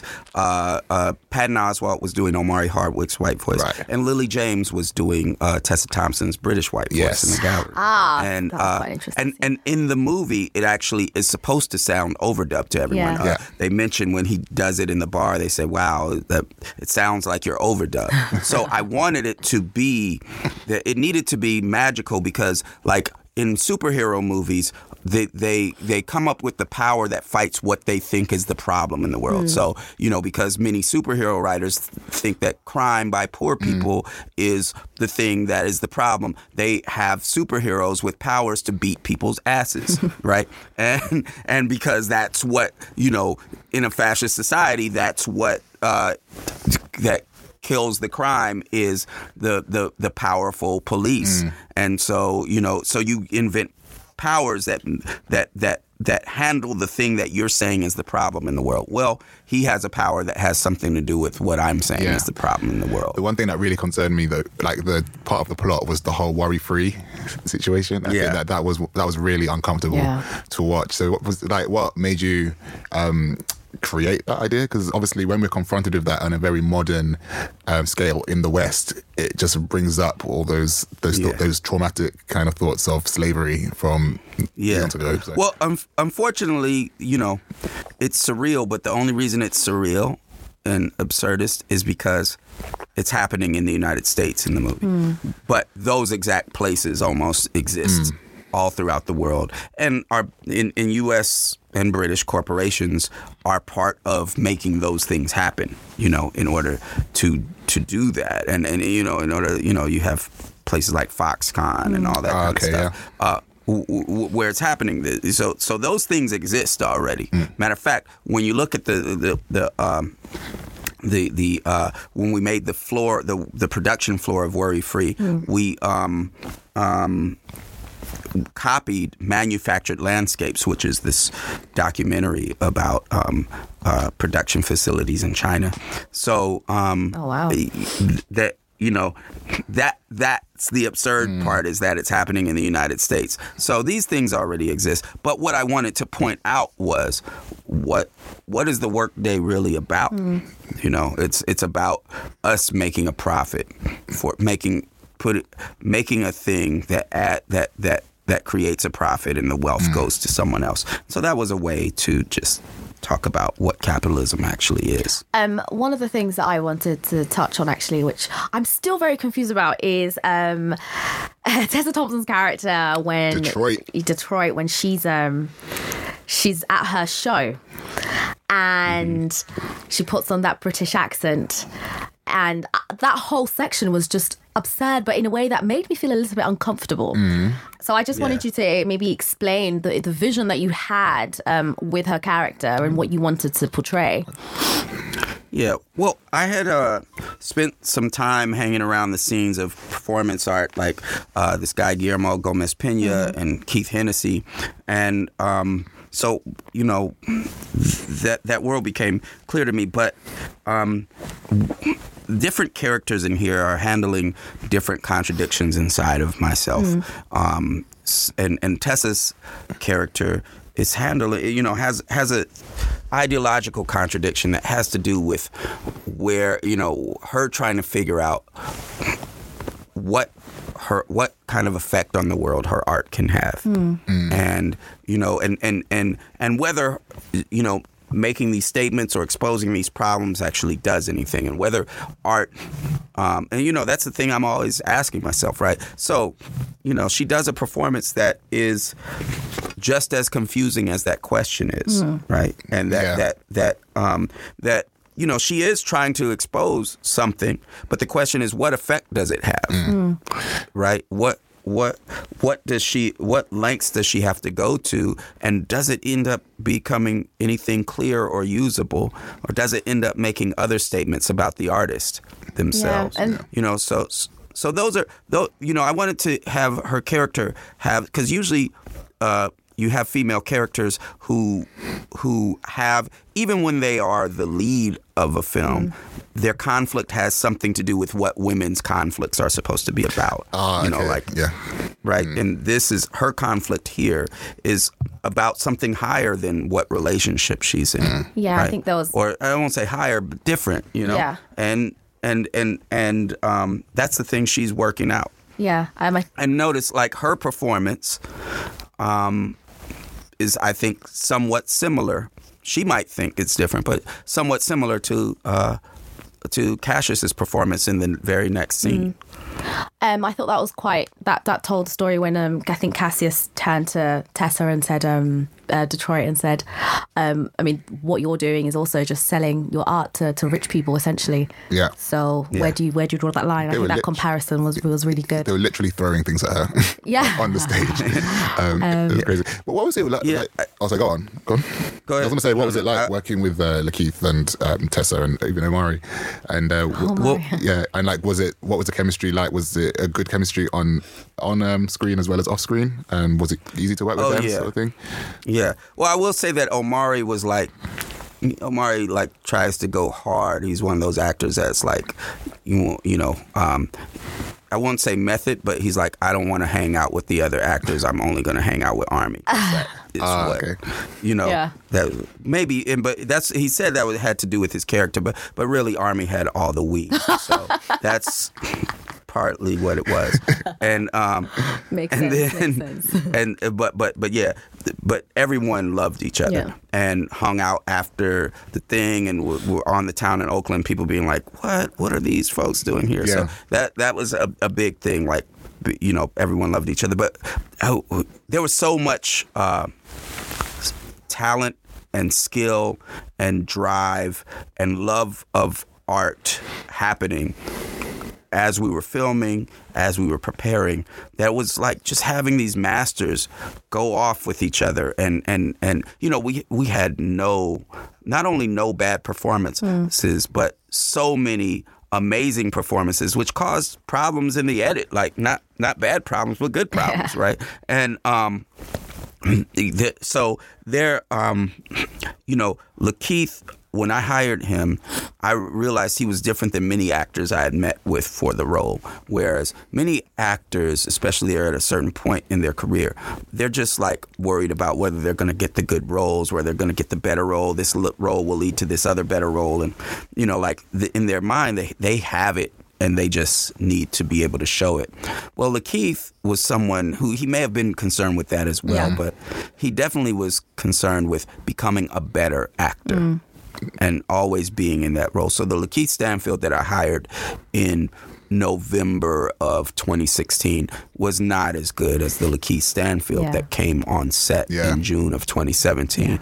And by leaps and bounds. And we were talking about the character, but he also was just thinking about acting and thinking about human beings, and he's very observant. Now, that meant, like, all of these folks, are like placed to be able to interact with each other in different ways. And I also tried to cast against type, because one, I'm a first-time director, and someone who's very experienced could be like, okay, I've done this so many times. What do you have to tell me, right? So no, I cast people playing something different so that they weren't the experts at what they were doing, and we could both build it together. Yeah. And and there were, it was a great rapport between all of us. Overall, I wanted to ask, when people have watched this film and they walk out of the theatres, what message, what overall message, and I guess what action points do you want them to carry out from this film once they've watched it? Well, I feel like this film is chaotic and crazy and all sorts of things, but I think that it's also very optimistic. And I think that it says that no matter what we go through and how this system changes us, we have, because of the way this system changes us, we have the ability to fight. Yeah. We have the ability to join together and do these things. So I purposely have in there a suggestion for how we can find where our power is. And that suggestion is based on the fact that we know how power works. Everybody, no matter whether they're on the right or the left, nobody will disagree that those with the money have the power. Nobody will some may say that those with the money should have the power, but nobody disagrees that those with the money have the power. Now, we are the ones that create that wealth when we're on the job. That is where a struggle can take place. And so I'm hoping that people leave the theater wanting to make a mass militant, radical That's right. labor movement that uses the withholding of labor as a tool, strategy, tactic in order to make social justice movements happen. So on Mostly Lit, we speak about books, and books are our thing. So we just wanted to ask you, what are you currently reading, and what are one of your favorite books? So what you currently Unfortunately, reading? I'm currently just reading scripts that agents are sending to me. Interesting. But my favorite books, and I think it probably comes off in the film, because what I tried to do actually was not only draw on my cinematic references and my cinematic influences, but I tried to draw on, knowing from music, I know that I might look for things that influence me that aren't normal and bring them into what I do and filter them through what I already do. And so I did that with this. So I looked for other influences on the musical side, something, aesthetic side, I took from music like Funkadelic, and that influenced the aesthetic of the film. But then literature, Toni Morrison, Song of Solomon. Amazing. Gabriel Garcia Marquez, 100 Years of Solitude. Salman Rushdie, Midnight's Children. Michael Ondaatje, Cinnamon Peeler's Wife. Ooh, not read that. These are amazing reads. There's a detail, a syrupy sweetness to, not sweet as in good, but sweet as in just plentiful and getting you high. That thing that comes in all of those writers' work, where there's this detail that normally gets cut out.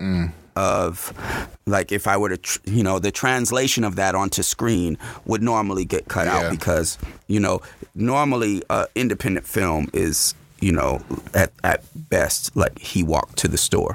Right?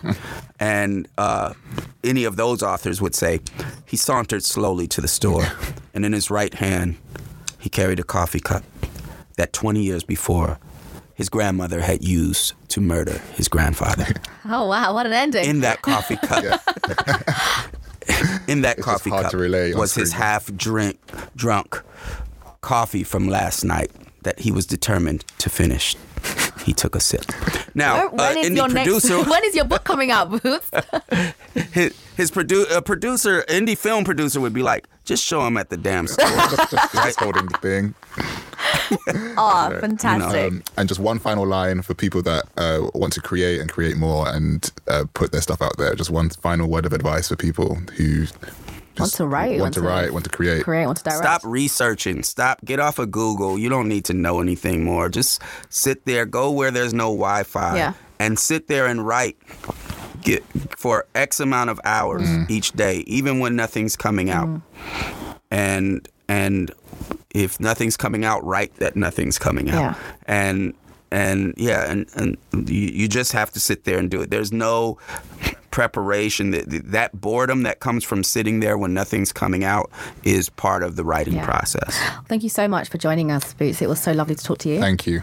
And thank you. Thanks for having me. No worries. And thank you for creating. And thank you so much for talking about this, because, it's hard to get, the word out about stuff. Yeah. Oh, no, we'll be spreading it. So don't worry.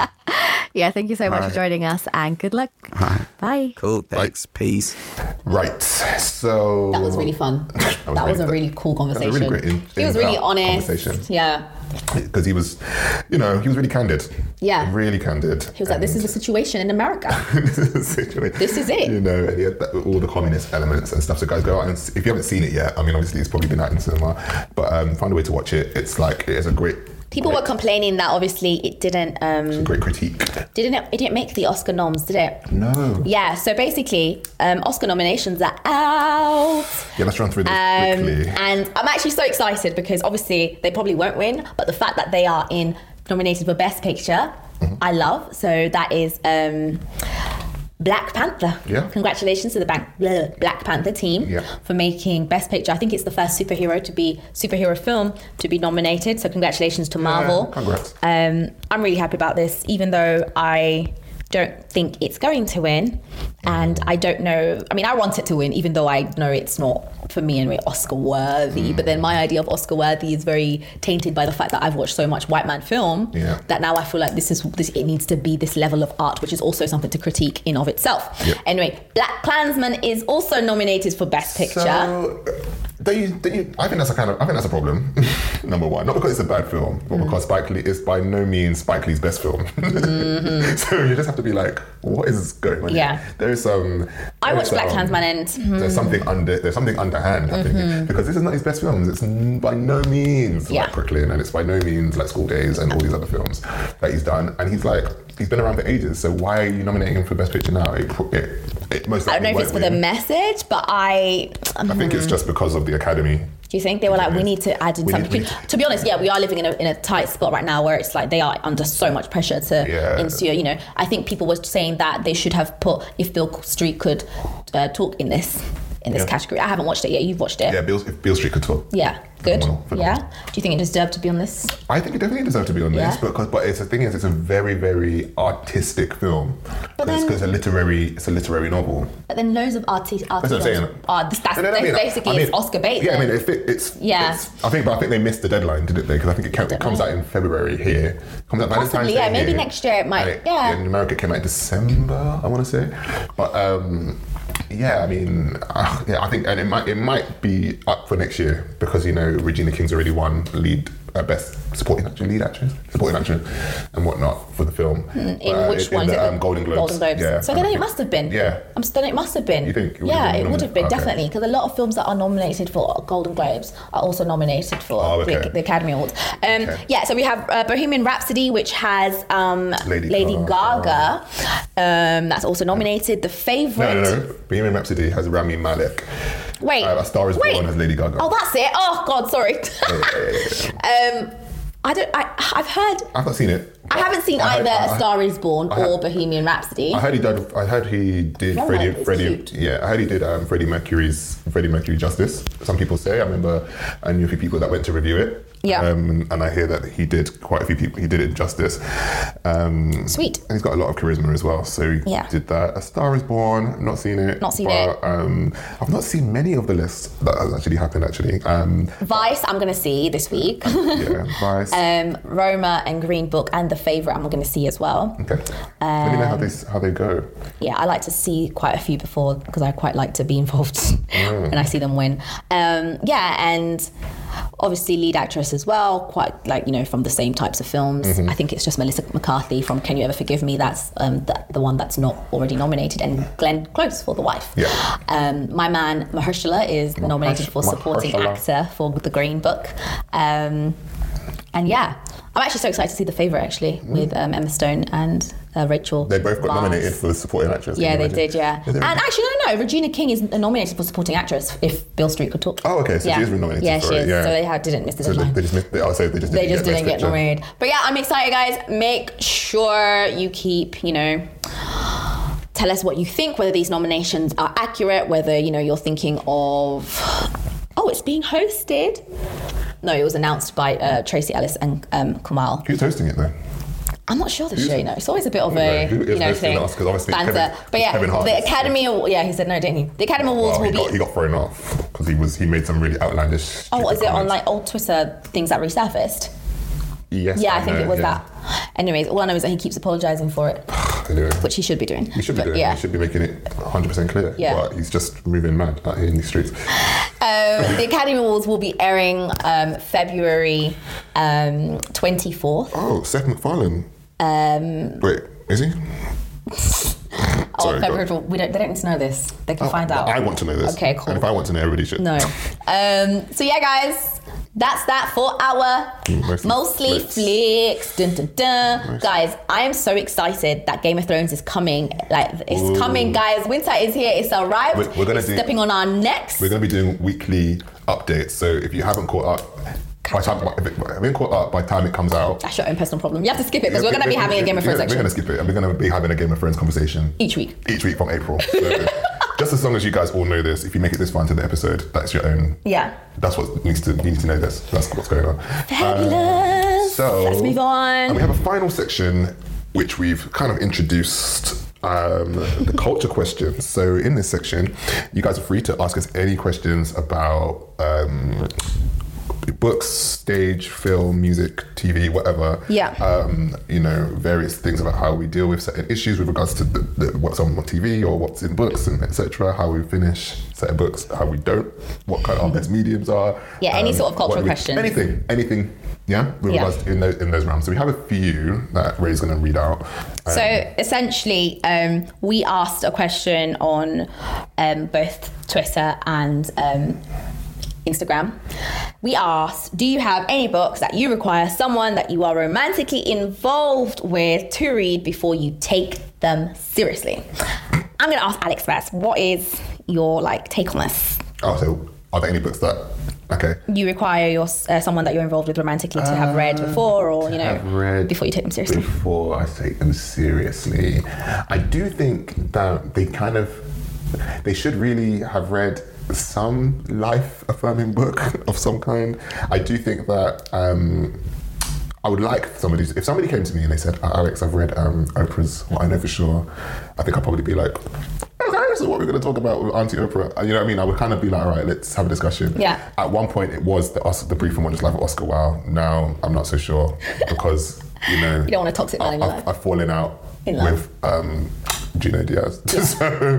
They're on a break, guys. You know, we're on a break. I know this. I don't know if he does. Oh, he does.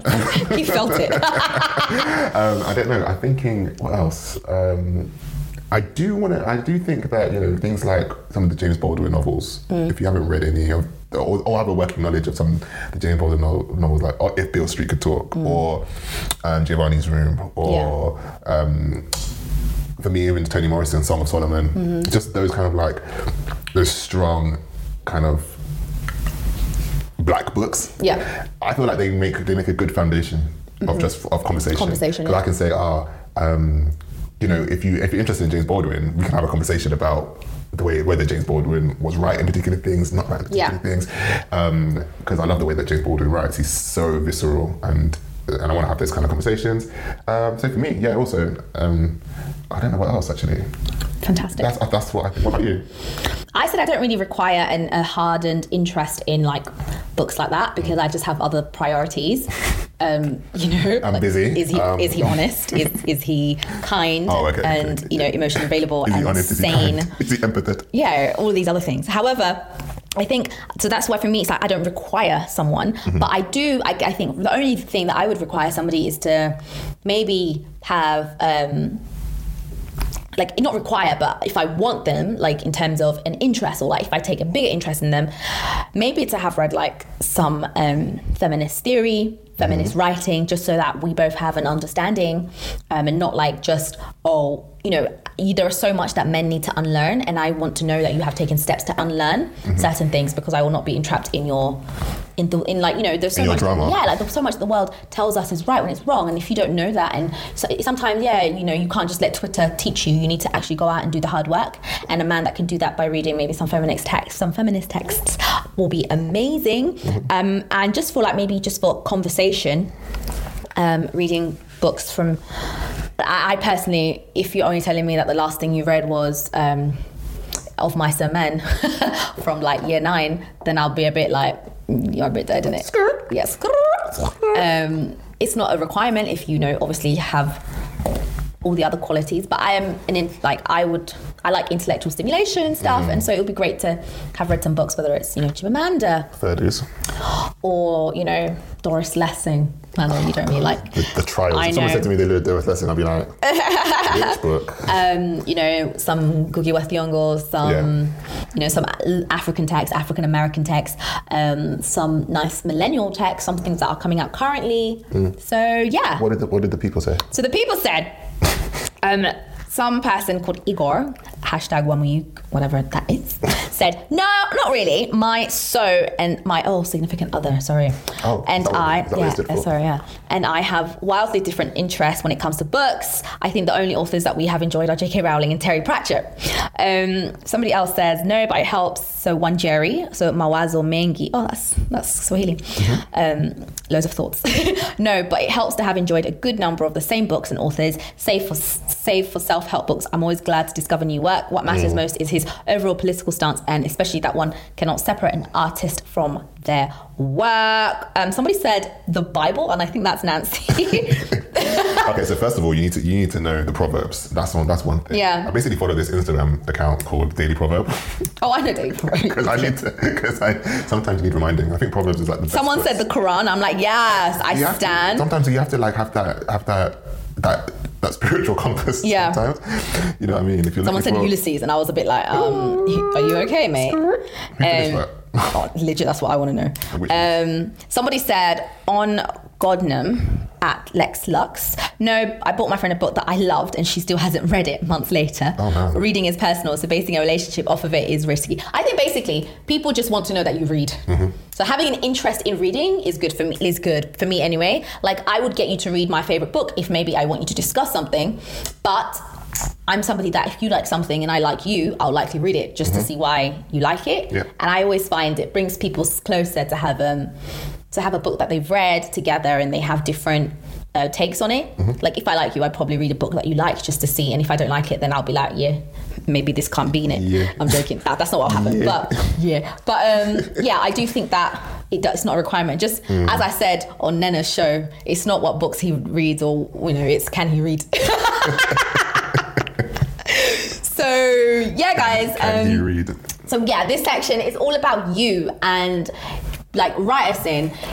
So I was a bit, you know, put off by it first because obviously I don't want to hear your dilemmas. This isn't a Curious Cat ramble or your dilemmas. Yeah, I don't want you to write in to talk about your issues. That's not it. But if you have issues via those channels, I mean, via arts, you know what I mean? Reading, you know, theatre, music, television. Yeah, I really find it interesting, like, what songs do you guys listen to get over a breakup or whatever. That's nice. Those are interesting questions. Like, what books do you read when you're having, you know, I like that. So guys, whatever questions you guys have, we're happy to answer them. Obviously, if you find them anonymous, if you want them to be anonymous, just tell us. Yeah, and we won't say your name. Them out. We won't say your name. But otherwise, yeah, I think that it is we'll see how that goes.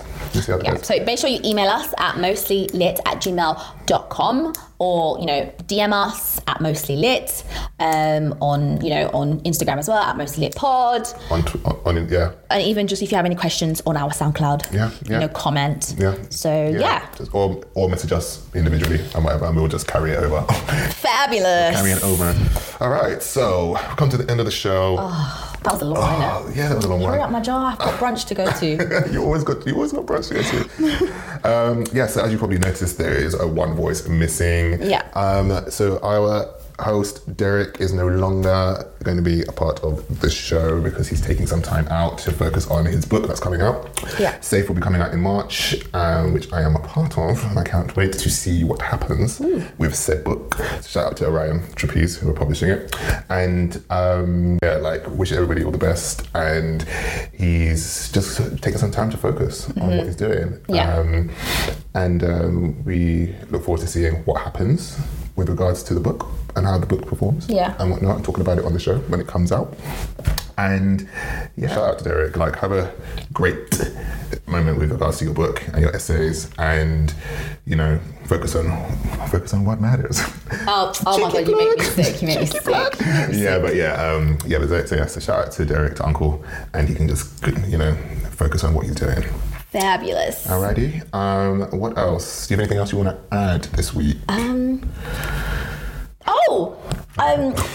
Thingy. Oh my God. Guys, oh yeah. It's not about the burqa. Yes. So I contributed an essay to this amazing anthology edited by the amazing Mariam Khan called It's Not About the Burqa. It's coming out 21st of February. We will be also having an episode on it, and there is a launch happening 21st of Feb at Foyles. So I think it's like one of the few times that most of the contributors will be there.